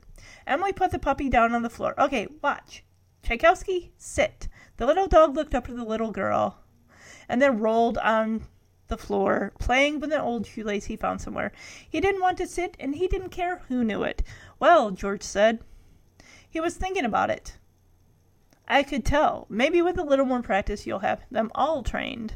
No, insisted Emily. He really can do it. Tchaikovsky, sit. This time the puppy ignored her completely, not even bothering to look at her. I think he's tired of listening to me, Emily said. That is excellent preparation for having children of your own, said Mr. Newton. But Emily had more tricks up her sleeve. She picked up the small stick she had brought in from outside and held it under the puppy's wet little nose. Tchaikovsky, fetch! With all her might, she threw the stick to the far side of the room. The little dog made no attempt to go after the stick. Instead, Tchaikovsky looked at her, a puzzled expression on his face, then without warning, sat down on his fat little rump. He looked very pleased with himself. You know, I don't think he speaks too much English yet. Okay, so this scene here is where Rice sees Taylor at the party, where he says, "Come on up, I'll show you around." Rice wanted to stay, but something inside of her told her she shouldn't. I don't know, she said uncertainly. Stepping behind her, which Taylor does not do this in the movie, Taylor started to push her up the beach toward the house. "Come on," he said playfully. "At least come and see the view." "Wow, you're heavy," She felt his hand snake down to her ribs, and he began tickling her. Rice giggled. Beethoven growled. "Okay," she said, "okay." Taylor glanced down at Beethoven. "Maybe you better tie up your dog. My parents have a lot of carpets and stuff. We wouldn't want him to do any damage, would we?" "Okay." She wrapped Beethoven's chain around one of the posts supporting the deck and followed Taylor upstairs. Alright. Oh, he says, "How do you know that?" Because she says, "I don't drink." He's like, "How do you know that? Maybe you just do drink and you just don't, or you do like to drink, but you just don't know it yet." And Taylor's like, "Alright, guys, chill out. If she doesn't want to drink, she doesn't want to." So Taylor takes her on a exploration of the house on a little tour. He's like, this is so funny. I mean, I just had a dream about you the other day. Has that ever happened to you where you dream about somebody and you see them the next day? Like, this guy is so full of crap. So, of course, this whole beer drinking thing makes Rice uncomfortable and she wants to head out. But Taylor is able to goad her, like, come on, just see the view from the bedroom upstairs. It's really great. And she's like, all right, but just for a second. So this is where the drunk guys, notice Beethoven down there. They're like, hey, you want a beer, doggy? And they start pouring the beer on it's not real beer, it's just colored water. They are wasting so much beer. So upstairs, we see Rice goes over to the window to see the view. She does not look around or hear Taylor lock the deadbolt above the door. Oh, he locks both the deadbolt and the doorknob. Again with the shot of the moon. He's like, oh, wow, isn't it amazing? And then he's like, I still think about that kiss in my car. This guy is full of crap. If I were Rice, I'd be calling him out on his shit. Like, oh, really? Well, you must not have been thinking of me too much. Were you thinking of me when you were throwing those 3 girls off that dock? I doubt it. Like I said, this guy gets it where he can get it. And the fact that he locked that door is like he thinks he's going to be able to take advantage of Rice. I'm sorry, but this guy, to me, he's just not attractive at all. He's got this giant Adam's apple. He's got these gross fish lips, which completely cover Rice's. And they break away from the kiss, and he smiles at her, and he's like, this is going to be great. And the look on Rice's face is like, what are you talking about? As then, because he knows that Rice is a virgin, he's like, oh, this is going to be great. I'll be with someone that's never done it before. Well, I'm sure he's been with plenty of girls who have not done it. But basically, he's going to try to attempt to rape Rice. You piece of garbage person. Here's a question. Where's the girl who played Michelle? Where's his sister? She not at this party? Be off with a parent somewhere? He goes in for another kiss, but this time he's putting his hand on the back of her neck, and she is immediately like, I think we need to head downstairs. He goes right to the door and starts rattling the doorknob like, did you lock the door? And that's when Taylor's got the key ring on his finger, like, of course I did. And he's laughing like it's the funniest thing. Of course I locked the door. Now we're cutting outside where Beethoven is getting bathed in beer. They're just covering him with beer. And Beethoven can't exactly get away yet because of that chain around that pole. So Beethoven has had enough, like, screw this, as he yanks on the deck. And you see the guy who's holding the beer, and they're like, ugh.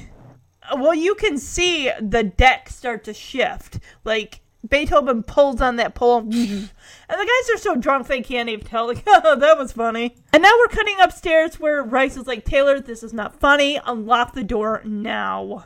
And he's telling her, Rice, relax. This is an experience you're never going to forget. What, you raping her? Yeah, I'm sure she's going to, like, have you arrested for assault. Because this guy is clearly 18 and she is like 14, 15. That is illegal. They're still pouring beer on Beethoven because you can see the camera's getting like this cloudy vision. He's had enough. Like, you guys are all going for a swim. If you die, you die. I don't really care. So he pulls loose of that pole and he's free. And not just that pole, but the other poles connecting that deck. Yeah, it's basically going to rip the face of that house off. And you can see the deck starting to crumble and people are going to be going for a swim. Upstairs, Rice is like feeling the house like shaking. Not to mention, Taylor's still by that window. And he flies back and the drunk guys on the deck also go into the water. Yeah, Taylor's like doing a backflip as he's going into the water, but it's almost like, wouldn't it have been nice if he had been impaled on one of those posts? I think it would have been nice. So we got people that are like on the back side of the deck where the poles weren't, and some people that are in the house, and everyone's drunk. They're like, oh, this is so fun. Taylor's looking at the house like, my parents are gonna fucking kill me. Arr! Luckily, Rice gets that. Oh my gosh, can you imagine if he had taken the keys with him? But luckily, she gets the keys and is able to unlock the door. And before she goes, she looks at Taylor and says, "Hey, Taylor, great party." Let's see, the support for the deck also held up the roof. Now, the only thing holding it together was 2 old rusty chains that ran at an angle up to the second story. The instant the deck collapsed, the second story wall started to peel away. The whole front of the house was coming apart. "You don't seem to understand," said Taylor. "You and I are going to have an experience you'll never forget." Oh, I love how he says "you and I." Rice was really scared now. "No, let me out of here." "Magic," said Taylor. "Come on, look at the view. The moon. There's only one thing missing." He leans against the wall, but before his arm actually touched it, the entire wall of the bedroom collapsed in a shower of plaster. Taylor fell right through the hole. There was a scream, and then a bump, and then a big splash as Taylor tumbled straight into the lake. Quickly, Rice unlocked the door, ran down the stairs to look at the damage. Most of the house was in the water, and all the party guests were thrashing around in the lake. Beethoven was sitting on the beach, watching all the trouble he had caused. He looked pretty pleased with himself. He barked happily when he saw Rice. "Good dog," said Rice. She bent down and gave her faithful dog a big hug. "I think we better go home now." Together they raced off into the darkness. The partygoers stumbled out of the water. Taylor was in shock. His parents were going to kill him. Damn straight, I'm sure they will. But Howard and the rest of the guys were delighted. Howard clapped Taylor on the back. "Taylor, man, great party." "Yeah, you're screwed. You are screwed." Okay, so here we get to Emily's prayer where she's praying to God. Like, we have these puppies here. We really, really love them. Our dad says when they get older, when they get bigger, they have to go to a new home. Can you please make it where they don't grow up, where they stay the same size, and we won't have to get rid of them? Then we can keep them. All right, now we're going to the 33rd Annual Columbia County Fair. We got some nice quilts that are on display, some other things. Some needlepoint work, some pillows. We see kids on little ponies. Some kid is doling out tickets to other children. This woman with huge bifocals is telling this man to smell a pie that she's holding in her hand. Got guys that are cutting logs with axes. We got the puppies. They're on the leashes. And, of course, George is like, "Oh my gosh, the rides that I used to go on at the county fair were amazing." And he's stuffing his face as Alice is like, "Honey, are you too full after the breakfast?" And this is George's response. "Honey, it's a vacation. You're supposed to pig out. Oh, look, the rides." And of course, Emily's like, "Can I go on some of the rides?" And Alice is like, "Yeah, Ted, will you take your sister to go on some rides?" And he's like, "Yeah, sure, but I need some money." Oh, George is snacking on french fries. Like, "These french fries are great. I'm going to get some more." And that's where Alice is like, "Honey, are you a little full of the big breakfast?" George is going to come to regret these words of, "It's a vacation. You're supposed to pig out." Whoa, look at these. We see basketball game, milk can toss, toss, tip 'em over, baseball, tickets, snow cones. A lot of fun stuff. So guess who else wants to go to this county fair? These people look like not the Newtons, no. Regina and Floyd look like the people that would never, ever want to be seen at one of these county fairs. Why are they going? You know why?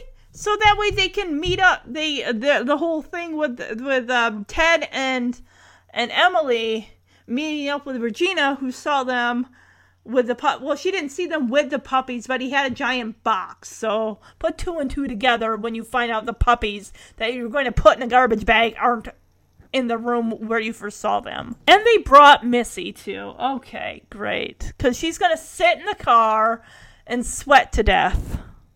Floyd's even like, "Should we leave the dog?" And Regina's like, "It'll be fine. The windows are down. It won't be that long. She'll be fine." Nowadays, your butt could probably be called for animal cruelty. You can't leave your kids in a car. I can't believe. I remember this one time. I was picking up something at Meijer before I went to work. And it was summertime. It was hot. And these 2 ladies went to their car. They must have left their dog in there.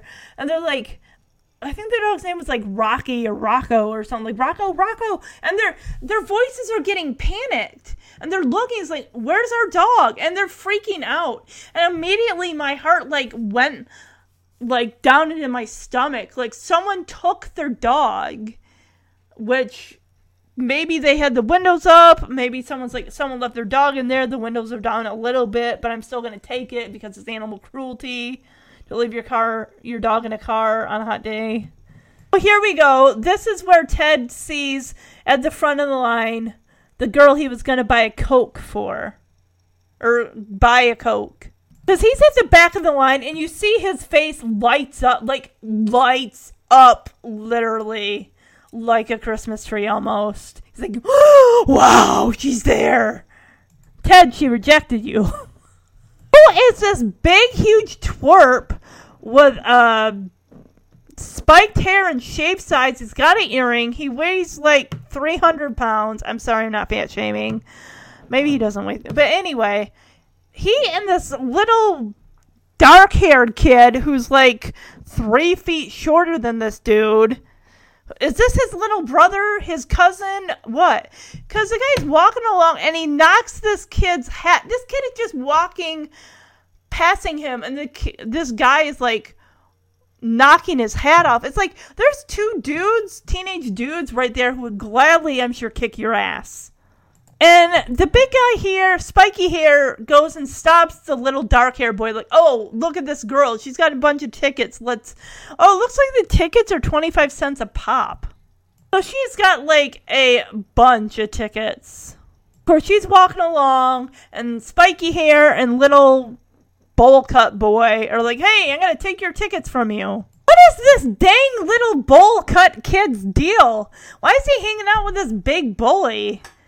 Because the big guy, the spiky-haired guy, grabs the tickets, and the girl's like, hey, what are you doing? Those are my tickets. And the guy's like, not anymore, they're not. But as soon, like, when he ripped the tickets out of that girl's hand, the bowl cut boy is like, I didn't see anything. Well, like, why are you there? You're not serving any purpose. So Ted sees what's going down. It's like, hey, and of course the bully looks at him like, hey, what do you want? Go away. Oh, he calls Ted Shorty, and before that he called this girl Stringbane. Of course, this is cool. Ted is the man. He's like, hey, you want to see what my dog can do? I'm sure the guy's like, no, I really don't. I don't give a shit about your dog. No, he's like, just looking at him like, what? What? And Ted's like, my dog, I want to show you what he can do. So the guy just like, whatever, just what can your damn dog do? So Ted tells Beethoven to sit. And the guy is like, wow, I'm impressed. Not. Get out of here. You remember back in the 90s, that was a thing. You'd say something like, that's a great shirt. Not. Nice haircut. Not. He tells him to buzz off. And Ted's like, all right, one more. The kid's like, do you want to get your face crushed? Get out of here. And he tells Beethoven to bark. So the bully edges closer to Ted. He starts walking up like, do you want to get your face crushed, shrimp? Now get out of here. And Ted just looks the guy right there like, you know what? One more. Last one. I promise. Beethoven, bite this guy in the dick. Bite him in the rip his penis off. Now he says bite this guy in the wiener. I would like rip the guy's balls off and the dick too. We don't need this dude procreating anytime in the future. Beethoven actually lunges for the guy, and the guy like takes off running, and so does the bowl cut boy. And they drop the tickets. The girl's like, oh wow. You hear this like music undertone, like some guy who just saved the town or saved this girl from being like taken by this big manly jerk person or something like that. What's a dip bowl? Because there's a little tent that says dip bowl. Oh, the tickets just happen to fall right at Ted's feet as the girl approaches him. He hands them to her and says, I think these are yours. And she's petting Beethoven like, thanks, Ed. And Ted's like, it's actually Ted. Thanks, Ed. You mean Ted? Yeah, it's Ted. Like, whatever, I'll take what I can get. Did she say cruel or cool? I'm sure she said cool, but it sounds like cruel. This girl looks like her full teeth have not actually grown in yet, and she's got braces on. And she just looks at him like, you still want to get that Coke? And he's like, yeah, but I'm buying. And he's like, he turns to Emily like, let's go, kid. Now we cut to that milk can toss thing with the baseball. And Seth is actually over there, and Rice goes up to him. Yeah, now he's wearing a hooded flannel short-sleeved button-up shirt over a black t-shirt that's got large grayish-white skulls with no noses and no eyeballs. Just eye sockets and a nose socket. Hey, Rice, how you doing? She's like, good, I'm here with my family. My dad's like, hey, want to get up early and play Scrabble? And, of course, Seth is like, yeah, I can go you one better. My dad's like, hey, you want to get up real early and go hunting? I love how Rice and Seth are bonding over how corny their dads, especially George, is very corny. Like, let's get up real early and play some Scrabble, kids! That is a cool-sized bear, and that is not a little toy. I mean, it's not one of those gigantic ones. It's like a medium-sized one. But he's like, oh, here, I won this just for you. And she's like, oh, that's sweet. So before he can give her the bear, she walks away like, I'll see you later. And he's like, hey, you want to do something later? And she's like, I'm kind of with my family. And, of course, Seth probably thinks that George thinks of him as some dumb hick. Oh, he asked her if she wants to go on a picnic. That's sweet. I like that. Oh, she says, sure, but I gotta talk to my dad first. And he's like, oh, well, your dad will probably say no. He says, your dad probably thinks I'm a dumb, unsophisticated hick. And she's like, no, he doesn't think that. And he's like, that's all right. When your dad actually gets to know me, he'll think I'm a smart, unsophisticated hick. And she's like, oh, I like your bears. They start to walk along. He's like, oh, really? I want it for you. Aww. He is a charmer, this boy. He's a cutie. He's a keeper. Now we come to George, who's sitting at this stand where people probably line up to get their food. He's got soft pretzels. He's got what looks like maybe a chili dog or a hot dog. What are these? Are these like deep fried chips or something? So Ted and Emily, go up to him, Dad, we just entered you in this amazing contest. And George is, stuffing his face. He's like, I can't do anything physical right now, kids.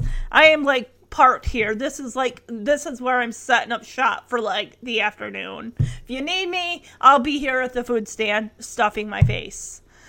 And they're like, no, Dad, you don't have to do anything. The contest is you just sit there. And they're dragging him away from all this food that I think he just ordered something else. Has he even paid for the food that he's shoveling into his face? I don't know. So they drag him away, and he's like, what kind of contest is it where I just sit there? You'll see what kind of contest this is. They're nachos. Why did I think they're deep fried chips? No, they're nachos. Okay, these are great nachos. He's his face. Columbia County Fair Pet and Owner Burger Binge. Oh boy. Oh my goodness gracious. Oh, the scene with the girl plays out differently for Ted. Thanks, she said. You're Ed, right? And he's like, Ted, can I buy you a Coke, Ted? Ted played it cool. I'd love to, but I have to take a rain check. He nodded towards Emily, who was still standing in line waiting to buy her tickets. I've got responsibilities. Maybe later? Asked Janie hopefully. Yeah, later. Ted strolled back to the line, feeling very pleased with himself and delighted with his dog. Did you really teach Beethoven to bite someone in the wiener? Emily asked. Ted shook his head. No, but he knew what I meant. He ruffled the fur on the back of Beethoven's neck. Didn't you, boy? Beethoven just smiled and has got an exclamation point. Rice was browsing in the crafts section of the fair, admiring a quilt. When she felt someone tap her on the shoulder, she turned. It was Seth, and she was surprised how happy she felt to see him. Well, probably because he didn't lock you in a room with the intention to rape you and take your virginity, would be my guess. Hi, said Rice. How's it going? Pretty good. Wait, hold on. Hi, said Rice. How's it going? Pretty good, said Rice. You're here with your family? Yeah, Rice said, squirming in embarrassment because, of course, teenagers, family time is ew, I don't want to be seen with my family in public. Ew. You know how it is. But Seth didn't care. Listen, he said earnestly, I have to work at the marina till 5, but afterwards, you want to go on a picnic or something? We could go for a walk, talk, whatever. Unlike Taylor Devereaux, she knew she could trust Seth, but she couldn't see him. Rice's smile faded slightly. Well, actually, I can't. My dad kind of told me not to see you. Seth looked hurt and looked confused and a little hurt. Why? Why would he tell you that? Rice shrugged. This was really hard to deal with. I don't know, 'cause he's a dad, I guess. Seth's face fell and he blushed slightly. Well, I guess I better get going. He retreated a few steps, then stopped and turned. Enjoy the rest of your summer, Rice. You too. Rice hated herself for hurting his feelings, but she didn't know what else to do. Growing up was more difficult than she had ever imagined it would be. Cool. Let's find out more about this wonderful contest. Let's see. There were also contest stands. Cutest baby, tallest. Right, team number 1 is Arthur Lewis and Wolfgang. It's a German Shepherd and some guy in a blue and white striped t-shirt with overalls. So this guy is champion for 3 years running, Cliff Klamath and Jaws. This lady behind them has got 2 silver metal bowls filled to the brim with plain hamburgers. There's no cheese, there's no dressing, there's no mayo, there's no ketchup or mustard, nothing. Just plain hamburgers. Sponsored by Coca-Cola. And the lady, one of the blonde-haired ladies, must be his wife, because she's giving him a thumbs up. In third position, he says, let's give a nice warm welcome to some out-of-towners, George Newton and Beethoven. George is sitting there feeling probably embarrassed, but he looks like he's gonna puke, and he overdid it probably. He had a big breakfast, he had fries, he had nachos, he had those big pretzels, a lot of food. It's probably catching up to him. All right, we got the family there cheering him on. We got Alice and Ted up front. Then we got Rice and Emily right behind them. What, they couldn't all be there? I mean, you got 3, girls to the right or left of Alice. Rice and Emily could have taken those spots.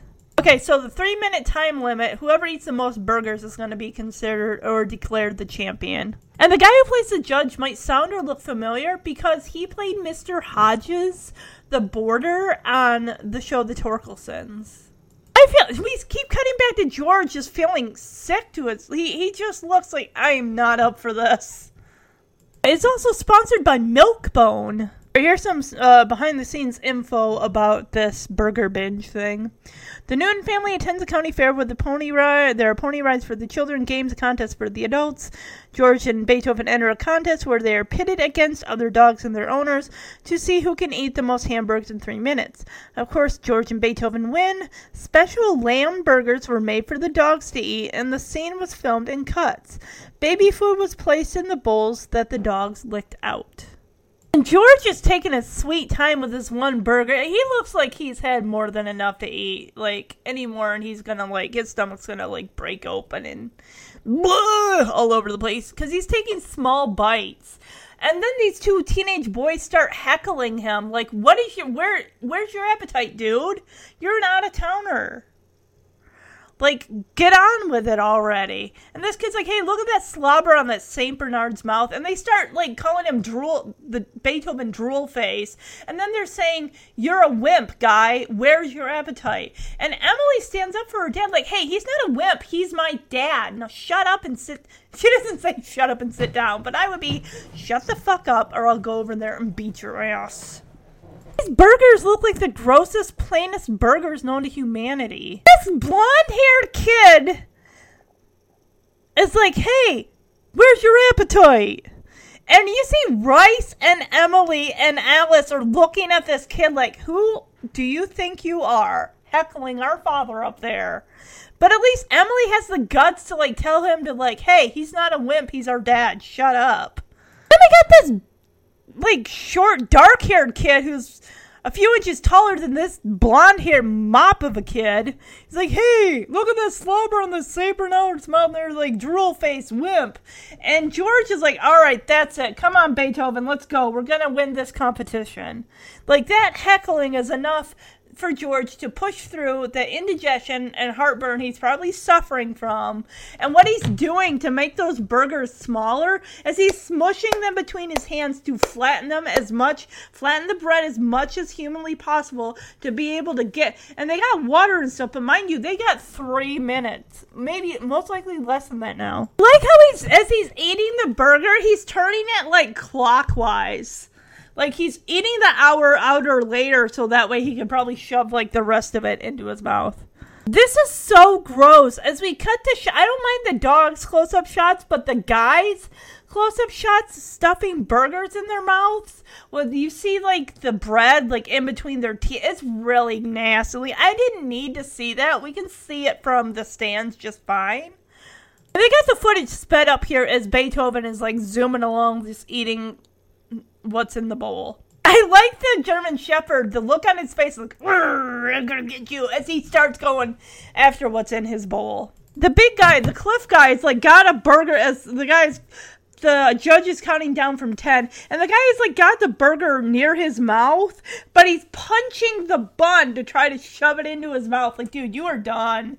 You are done.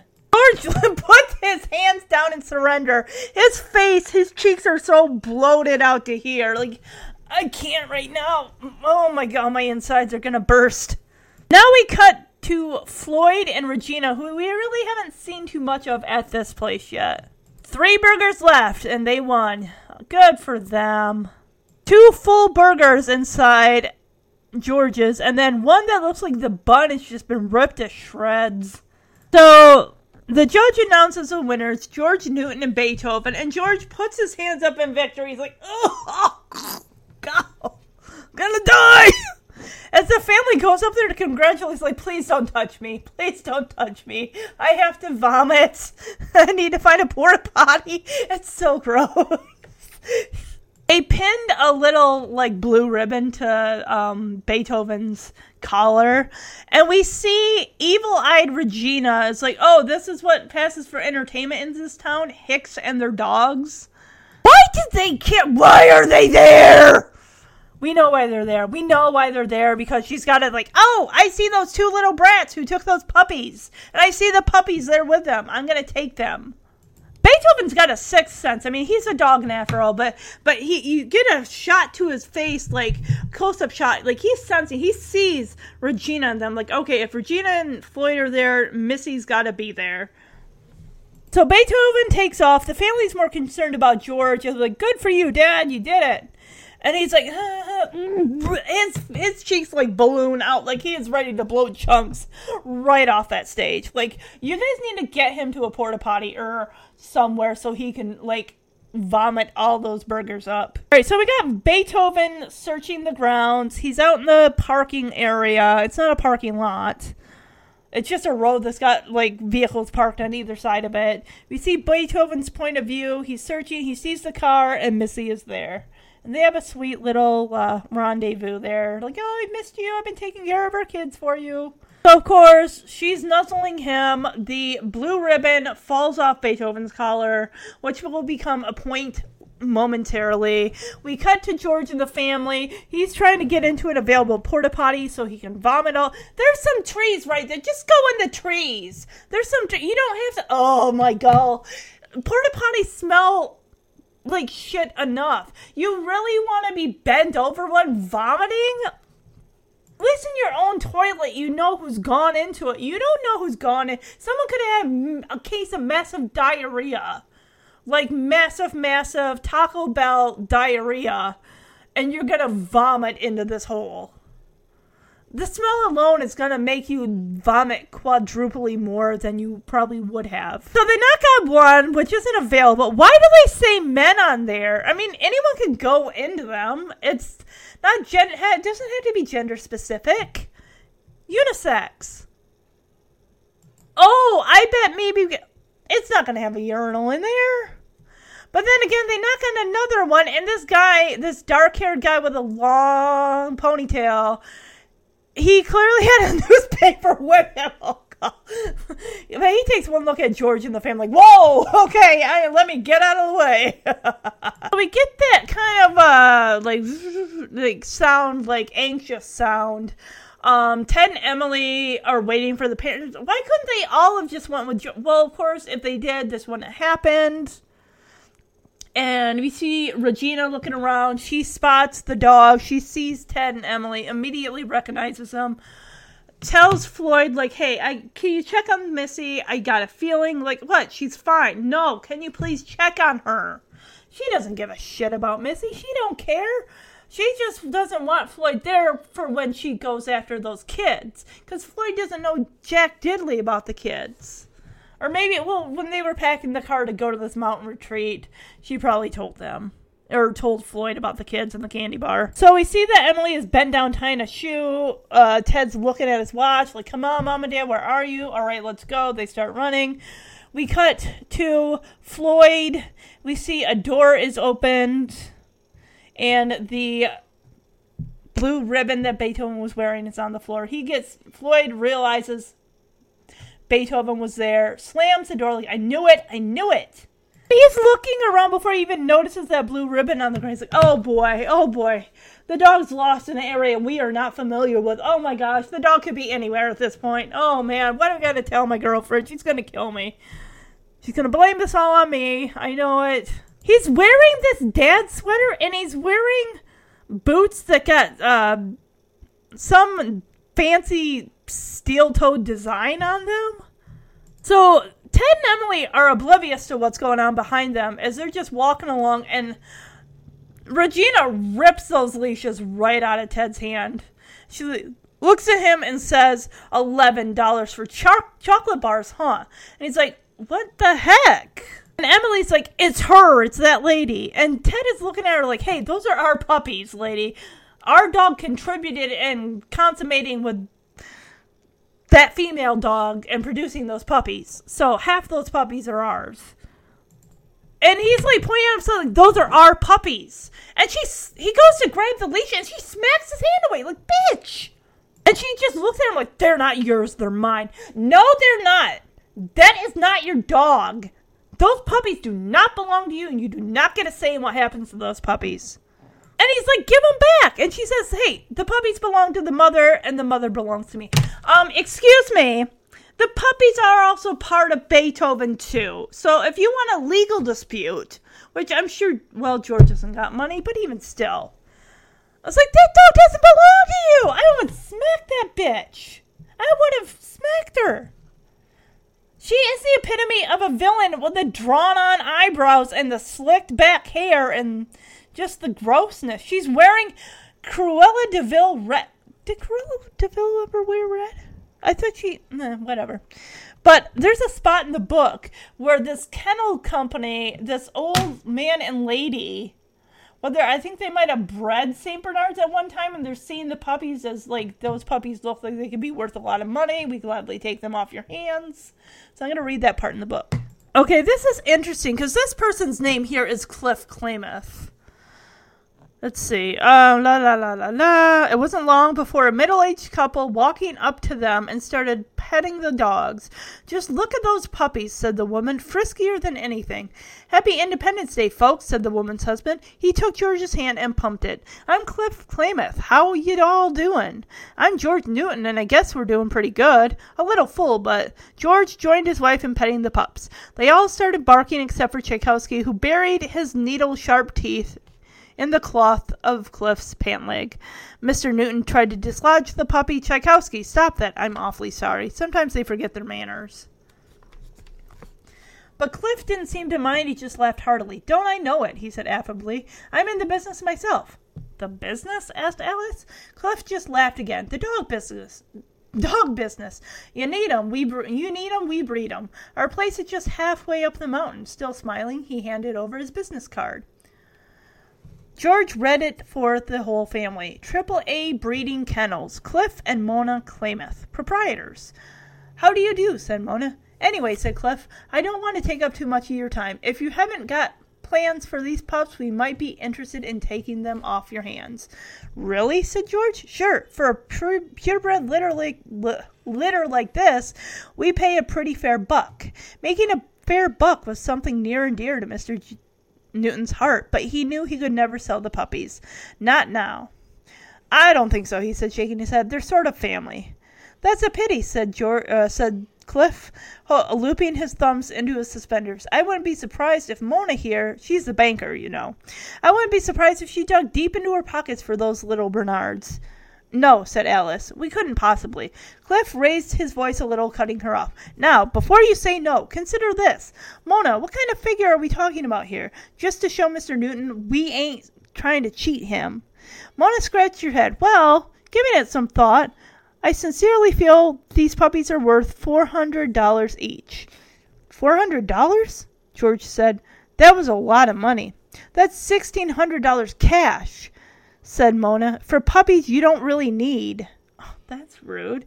$1,600 for 4 puppies, her husband added. Let me tell you, you're not going to do any better than that.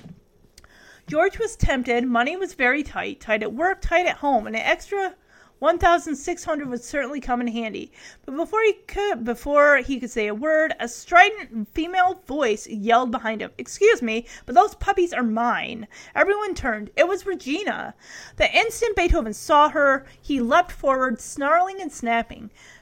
George had hold of the leash, and he pulled back hard. Beethoven, no. Regina did a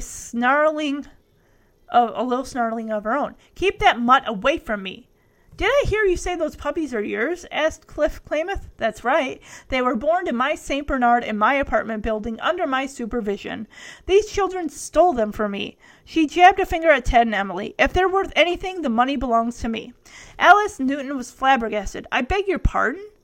Regina bent over Ted and Emily. The boy and girl shrunk away in terror. You weren't selling candy bars in my building. You were dog-napping.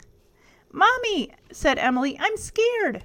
What is going on? Demanded George Newton. Your children are thieves, said Regina calmly. They lied about why they were in my building, and they took my puppies without permission.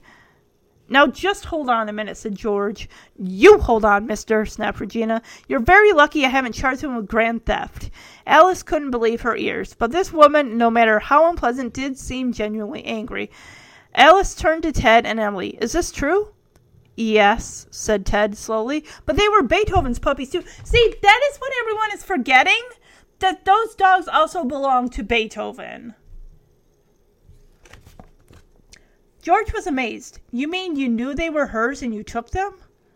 But she was going to drown them, Emily wailed. Regina snorted. Drown puppies worth $600? I hardly think so. Now hand them over. Ted and Emily looked close to tears. Royce was upset too. Do we have to, Daddy?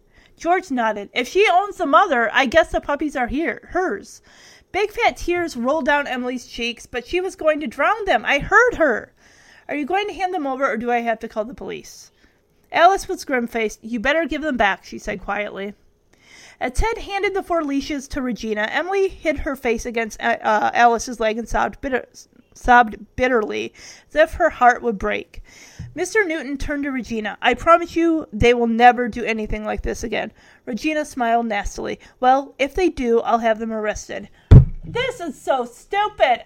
Ugh. Stupid. She yanked the puppies and started to walk away. Then she stopped and smiled coyly at the Klamaths.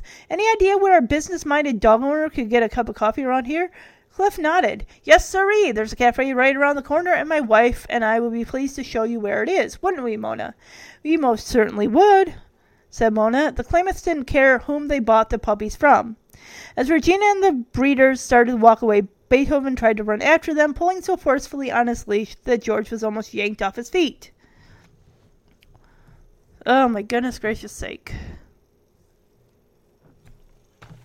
Oh, my goodness. Yeah, it's definitely in the book, it's different.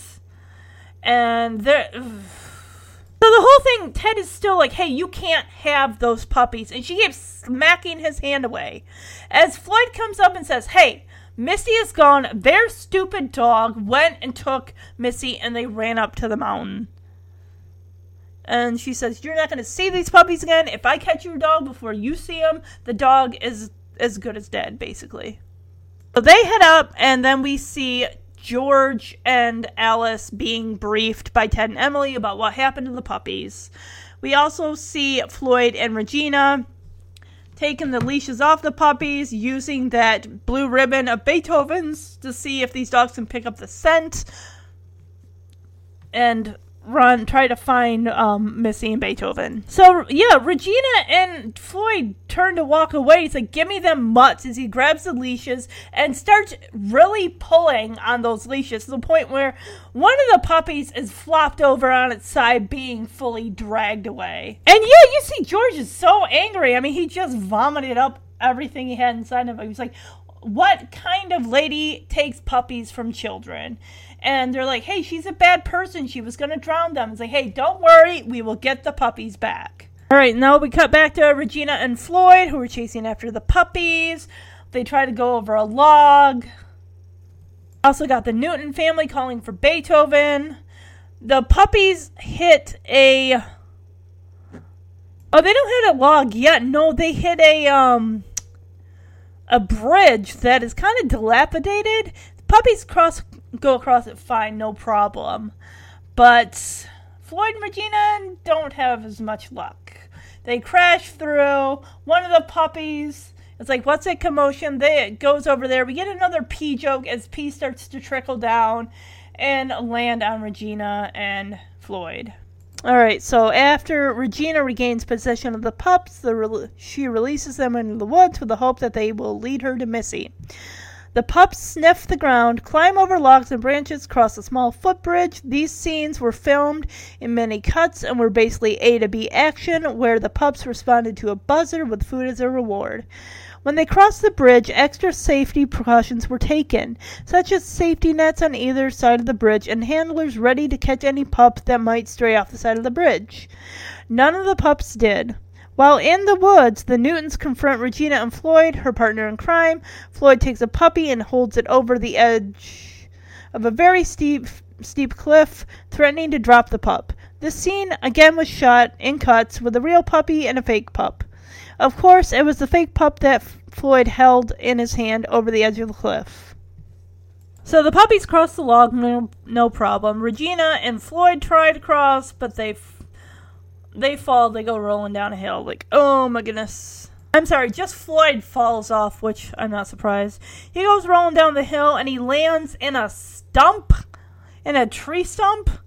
Gah, he would be as good as dead. So he's hanging there, his feet in the air. Oh my gosh. We see Regina, like, twiddling her fingers on the side of a tree. Like, or drumming her fingers on the side of a tree. Like, her with her manicured nails, why would she even be touching that tree? She's waiting for Floyd. He comes up, he's got a freaking tree on a stump on his head. She's like, what's on your head? He's like, it's a stump, I can't get it off. So he bends down, and she eventually pulls it off, but with the force that she falls backwards, starts rolling down the hill. And he shouts to her, thanks, Regina. So the puppies head up the hill, and we see Missy and Beethoven just chilling out by the waterfall. Just, oh, so romantic. We're finally back together. The puppies are all like, ruff, ruff, ruff. We're barking, we're here, we're almost here, we're close, we can smell you from here. Oh, see, and Missy hasn't seen her puppies since they were taken from her. Or she was taken away from. So it's so cute, a family reunion. So Regina and Floyd somehow manage to still be alive and make it up to the hill, see Beethoven and Missy with the puppies, like, hey, I'll get Missy. Floyd's like, don't worry, I'll take care of the other ones, including Beethoven. As he does this guy thing of, like, hiking up his pants, like, I'm a man, But, of course, Beethoven anticipates this as he starts heading towards Regina, and she's like, oh, keep this dog away from me, as Floyd gets a stick, a giant stick, to, like, hey, stay away, stay away. Oh, I noticed that Regina also has the chain leash to hook Missy up. And Missy's kind of moved away with her puppies, like she's protecting her puppies. So she's telling Floyd to poke Beethoven, like, poke him. And she grabs one of the puppies that is curious enough to wander over to her. And Regina picks the puppy up, like, hey, you thought you'd get away from me, didn't you? And Missy is like, oh, she's got one of my puppies. What you gonna do? And she gives the puppy to Floyd, like this, here, take this big old butterball, Floyd. As, leverage against Beethoven. And Floyd is taunting Beethoven with a stick, saying, hey, you want this? You want your puppy? You can't have him. Too bad. So he's shoving that stick right in Beethoven's face. And Regina's taunting Missy, like, come on, Missy, Regina loves you. Like, no, you don't. That dog ain't stupid. So she manages to get Missy clipped, and the 3 puppies, I think they got, is that one Chubby? Or I think they got Floyd's got Mo. Tchaikovsky, Dolly, and Chubby are there looking on, very, very frightened. And Floyd is edging more closer to the edge of that cliff with the puppy in his arm. He's like, hey, you want some of this? And George is like, all right, you need to put the puppy down, guy. And Floyd is not even worried. Like, oh, this puppy here? Here, you want this puppy? Here, you can't have this puppy. Here, let me stretch it out my arm with the puppy in my hand out across where I could drop him off this cliff and it would clearly die. Yeah, George is like, put the puppy down. He's got the smirk like, hey, you want to test me, buddy? And of course, Alice, ever the one to try to just keep things calm, like, hey, can we talk about this? Can we calm down? And George is like putting his hand out, like, just relax, because like Floyd's got the puppy outstretched, like he could just drop that puppy in a heartbeat. And he's like, hey, what kind of person are you? And Floyd's like, what, you don't like me? What kind of person are you? George is like, hey, this doesn't have to get ugly. Just put the puppy down, all right? And of course, Floyd puts the puppy down and says, hey, that's not ugly. This is ugly. He takes that giant stick, rams it right into George's stomach. Mind you, he'd been throwing up all those burgers and everything he ate. Oh my gosh, I'd be suing these people later on.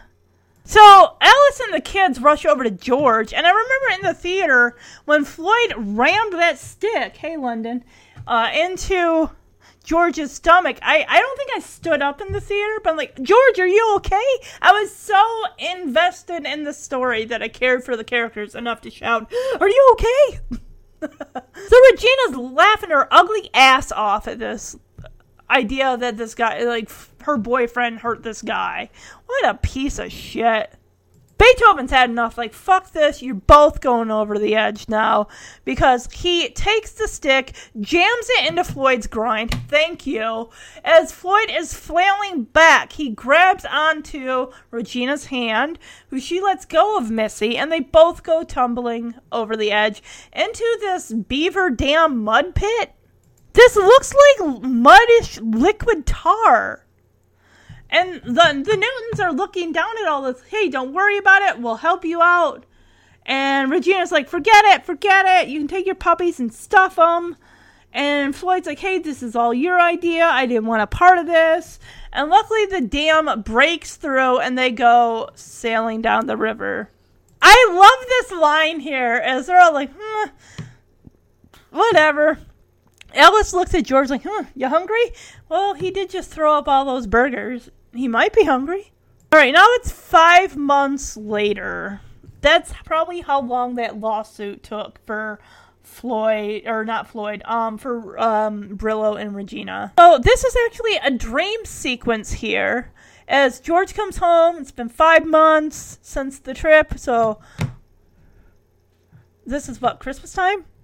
They're in California, so it's not snowing. But George sees the house is a mess. There's a whole bunch of puppies here, all different sizes. Apparently this was a dream because George starts screaming and Emily is waking him up. Here's a little bit of that. At the end of the film, in a dream sequence, the Newtons' living room is filled with nearly 30 puppies. The area where the puppies were filmed was caged in so that no pup could actually stray. They were placed in position by a dozen handlers and were filmed as they moved about. Interesting. I really like that. So George wakes up, stands up, notices his living room is not filled with puppies. It's absolutely fine. So then if it's been 5 months, those puppies have got to be... Oh boy. They got to be getting close to maybe 8 months old, maybe even closer to a year at this point. So the doorbell rings. Rice comes down the stairs. She opens the door. It's Seth.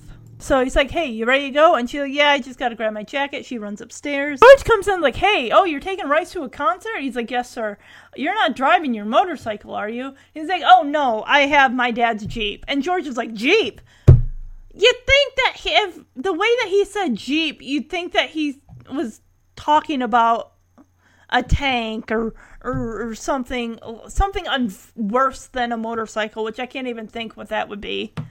And luckily Alice is there to kind of diffuse the tension there for George, who's he just had a nightmare about 30 puppies in his living room. He's still a little shaken from that. So Alice is like, a Jeep, that'll be fun. Honey, calm down. Calm down. You're getting stressed out again. Do you need to take a pill, dear? My God, what is your deal? He is a decent guy. He didn't try to rape your daughter like that other dude did, which I'm sure you'll never hear about that. Doorbell rings again as Rice comes down, and it's Brillo, Missy's owner. He comes with Missy, says, hey, I just got back from court. Let me tell you about how the case went down. Missy's back. She's got her cute bow on. She wants to see her babies. He says, I just came from court and the judge threw out Regina's claim. And I'm like, yes, thank you. I knew she wasn't going to get anything. If anything, Brillo should be suing her for the detriment of what she put Brillo and Missy through. The anguish, just poorly taking care of that dog. He says, I keep Missy and Regina gets nothing, which is as it should be. And they're like, oh, good. And George is like, well, she deserves it. Like, you're dang right she deserves it. She deserves a lot worse.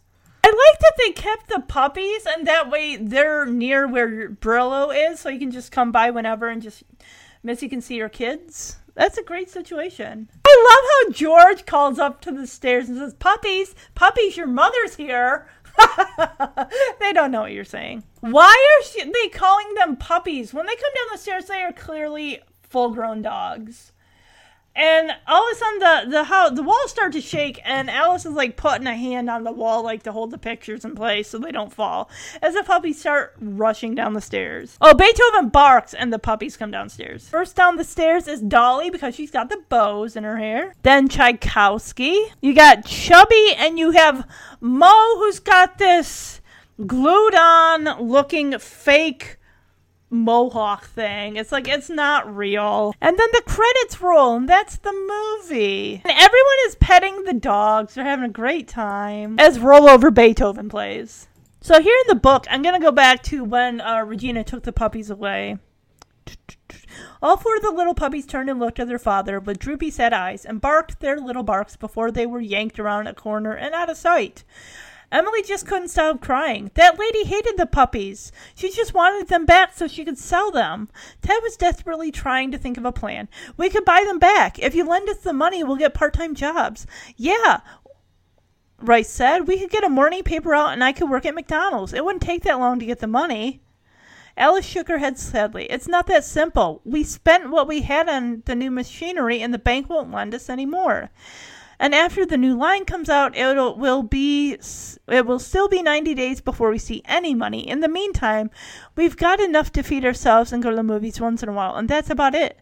Maybe we could sell the TV, said Ted eagerly. Yeah, the puppies are better than the TV, put in Emily. Ted said eagerly, we could sell the TV. Please, it's over, Alice said. They're gone and that's it. But Alice was as upset as everyone else. Unable to face her children, she turned away. George Newton looked down at his family and then at Beethoven's big sad eyes. No, he said, voice firm. I'm going to get them back. You're what? Asked Alice, astonished. You wait here, he said. Everyone watched in amazement as George took off running in the direction that Regina and the puppies had taken. He trailed them all the way to the coffee shop and got there just in time to see the Klamaths writing a check to Regina. Wait, please. I'll pay the $1,600. Regina just sneered at him. You? The puppies gathered around George's ankles, yipping happily, and they were delighted to see him. My children love these puppies, he said, pleading with the woman. Let me buy them. Please let me buy them. Go away, said Regina disdainfully. It's so important to us, George begged. The Klamaths have lots of dogs, but these are special to us. It's for my kids. Regina nodded. Okay, I'll sell them to you and your brats. The price is $2,000. George was taken aback. But you were going to get $1,600. Regina checked her flawless red nails. That's right. So, why do I have to pay $2,000? Oh, said Regina. I don't know. She flashed him a cruel smile, just for fun. George looked into her mean little eyes, and for a moment he was going to tell her off, to really let this heartless woman know what he thought of her. Then he thought of his tearful family, took out his checkbook, and slowly began writing the check. Oh, boy. Okay, so this is a little different. That night when the whole family was sound asleep, Beethoven crept off the sofa and crawled into the tiny laundry room off the kitchen. Climbing into the utility sink, Beethoven jammed his nose under the half-open window, raised it a few inches, crawled out into the night. As he dashed by the puppy's pen, all 4 of the little dogs heard their father and immediately started yipping quietly, scratching at the wire trying to get out and follow him. Chubby managed to squirm under the wire, so Beethoven had to rush back and nudge the little dog back on the pen. He woofed quietly, ordering his unruly children to stay put. Let's see here. So, all in all, Beethoven does manage to get to Regina's place, get Missy out of that too small cage that she was locked in. Alright, good. Alright, so the puppies were able to free themselves out of that chicken wire. So basically, the puppies decide to go after their father. Then the Newtons wake up the next morning and find out that the puppies are gone, along with Beethoven. Okay, we learned that Regina's last name is Davidson, and apparently she won't be in the phone book or anything. She's just renting. So Rice decides to go to Seth because she figures if anyone's going to know where Regina is, where she lives, on that lake, it's going to be Seth. So the Newton family follows Seth on his motorcycle. They follow up to Regina's place, go way up Copper Mountain. Okay, so the puppies made it to Regina's, and they're sniffing around because Beethoven and Missy are not there. They went up the mountain. Okay, so this is what leads them to go to the... Okay, I get it. I want to read this scene here as Floyd is having a full-out conversation in a way with Beethoven.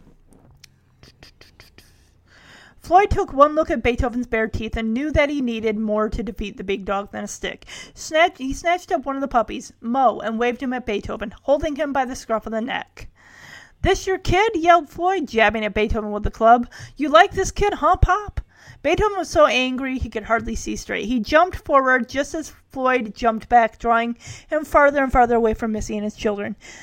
"Yeah, come on, dummy," he waved the puppy in Beethoven's face. "Come and get Junior." Quickly, Regina darted in behind Beethoven and snapped the muzzle over Missy's face. Oh, a muzzle, really. In the movie, it was actually just a chain. The puppies attacked, nipping at her heels and ankles, but she swatted them away. Floyd continued to jeer, drawing Beethoven farther from his family. "You don't need this many kids. How about if I toss this one off the mountain, Daddy? I mean, you wouldn't miss him." Floyd dangled Mo out over the edge and was about to let him go when he heard a voice. All right, here's 5 months later. Things had more or less gotten back to normal, but not one of the Newtons, canine or human, had forgotten the time they spent at Lake MacDonald. And no one in Lake MacDonald had forgotten the Newtons either. Ted and Janie still wrote to each other, as did Seth and Rice. In fact, Rice had gotten a note from Seth just that day. She was reading part of the letter out loud to Alice and George. "By the way, I'll be coming to town the weekend of December 22nd to go to the Inmates of Utopia concert." Never heard of them. "Do you want to go with me? Tell your parents you'll be very safe. Please write soon. I miss you, Seth." Rice sighed. "He misses me." "Who are the Inmates of Utopia?" asked Alice. George had the answer to that one. "Some savage but socially conscious band that nobody's heard about yet." "How did you know?" asked Rice. "Aren't they all?" The doorbell rang and Rice ran to it. Standing in the doorway was Mr. Brillo, Missy at his side. Her tail wagging, Missy ran over to Beethoven, barking happily. "She wanted to come see her kid," said Mr. Brillo. "I had to bring her." Suddenly, Ted and Emily ran in from the living room. "Our commercial is on! Our commercial is on!" Rice grabbed Mr. Brillo by the arm, dragged him into the family room. "Quick, come in." By the time George had been ready to make his TV commercial, he hadn't had enough money left to hire actors. So he used his own family. Ted and Emily were first up, throwing Newton air fresheners into a trash can. "Something's reeking," they rapped. "The family's freaking. Throw in a Newton." Then Rice appeared on the screen, a serious stench on the exercise bench. A serious stench on the exercise bench? Throw in a Newton. Now it's George's turn. "Something offensive? You're hypersensitive?" The whole family was gathered to watch the commercial, although it was not the first time they had seen it. "This thing has been on for months," George told Mr. Brillo, "and it's still bringing business." Suddenly, the puppies got wind of the fact that Mr. Brillo was there. They came bounding into the room and pounced on the man. Although they were hardly puppies anymore, they were huge, almost as big as Missy and Beethoven. And where were the proud mother and father? They were outside, running across the lawn, gamboling or frolicking in the grass. They were so happy it seemed as if music were playing on the breeze, serrating them as Missy and Beethoven ran into the sunset together forever.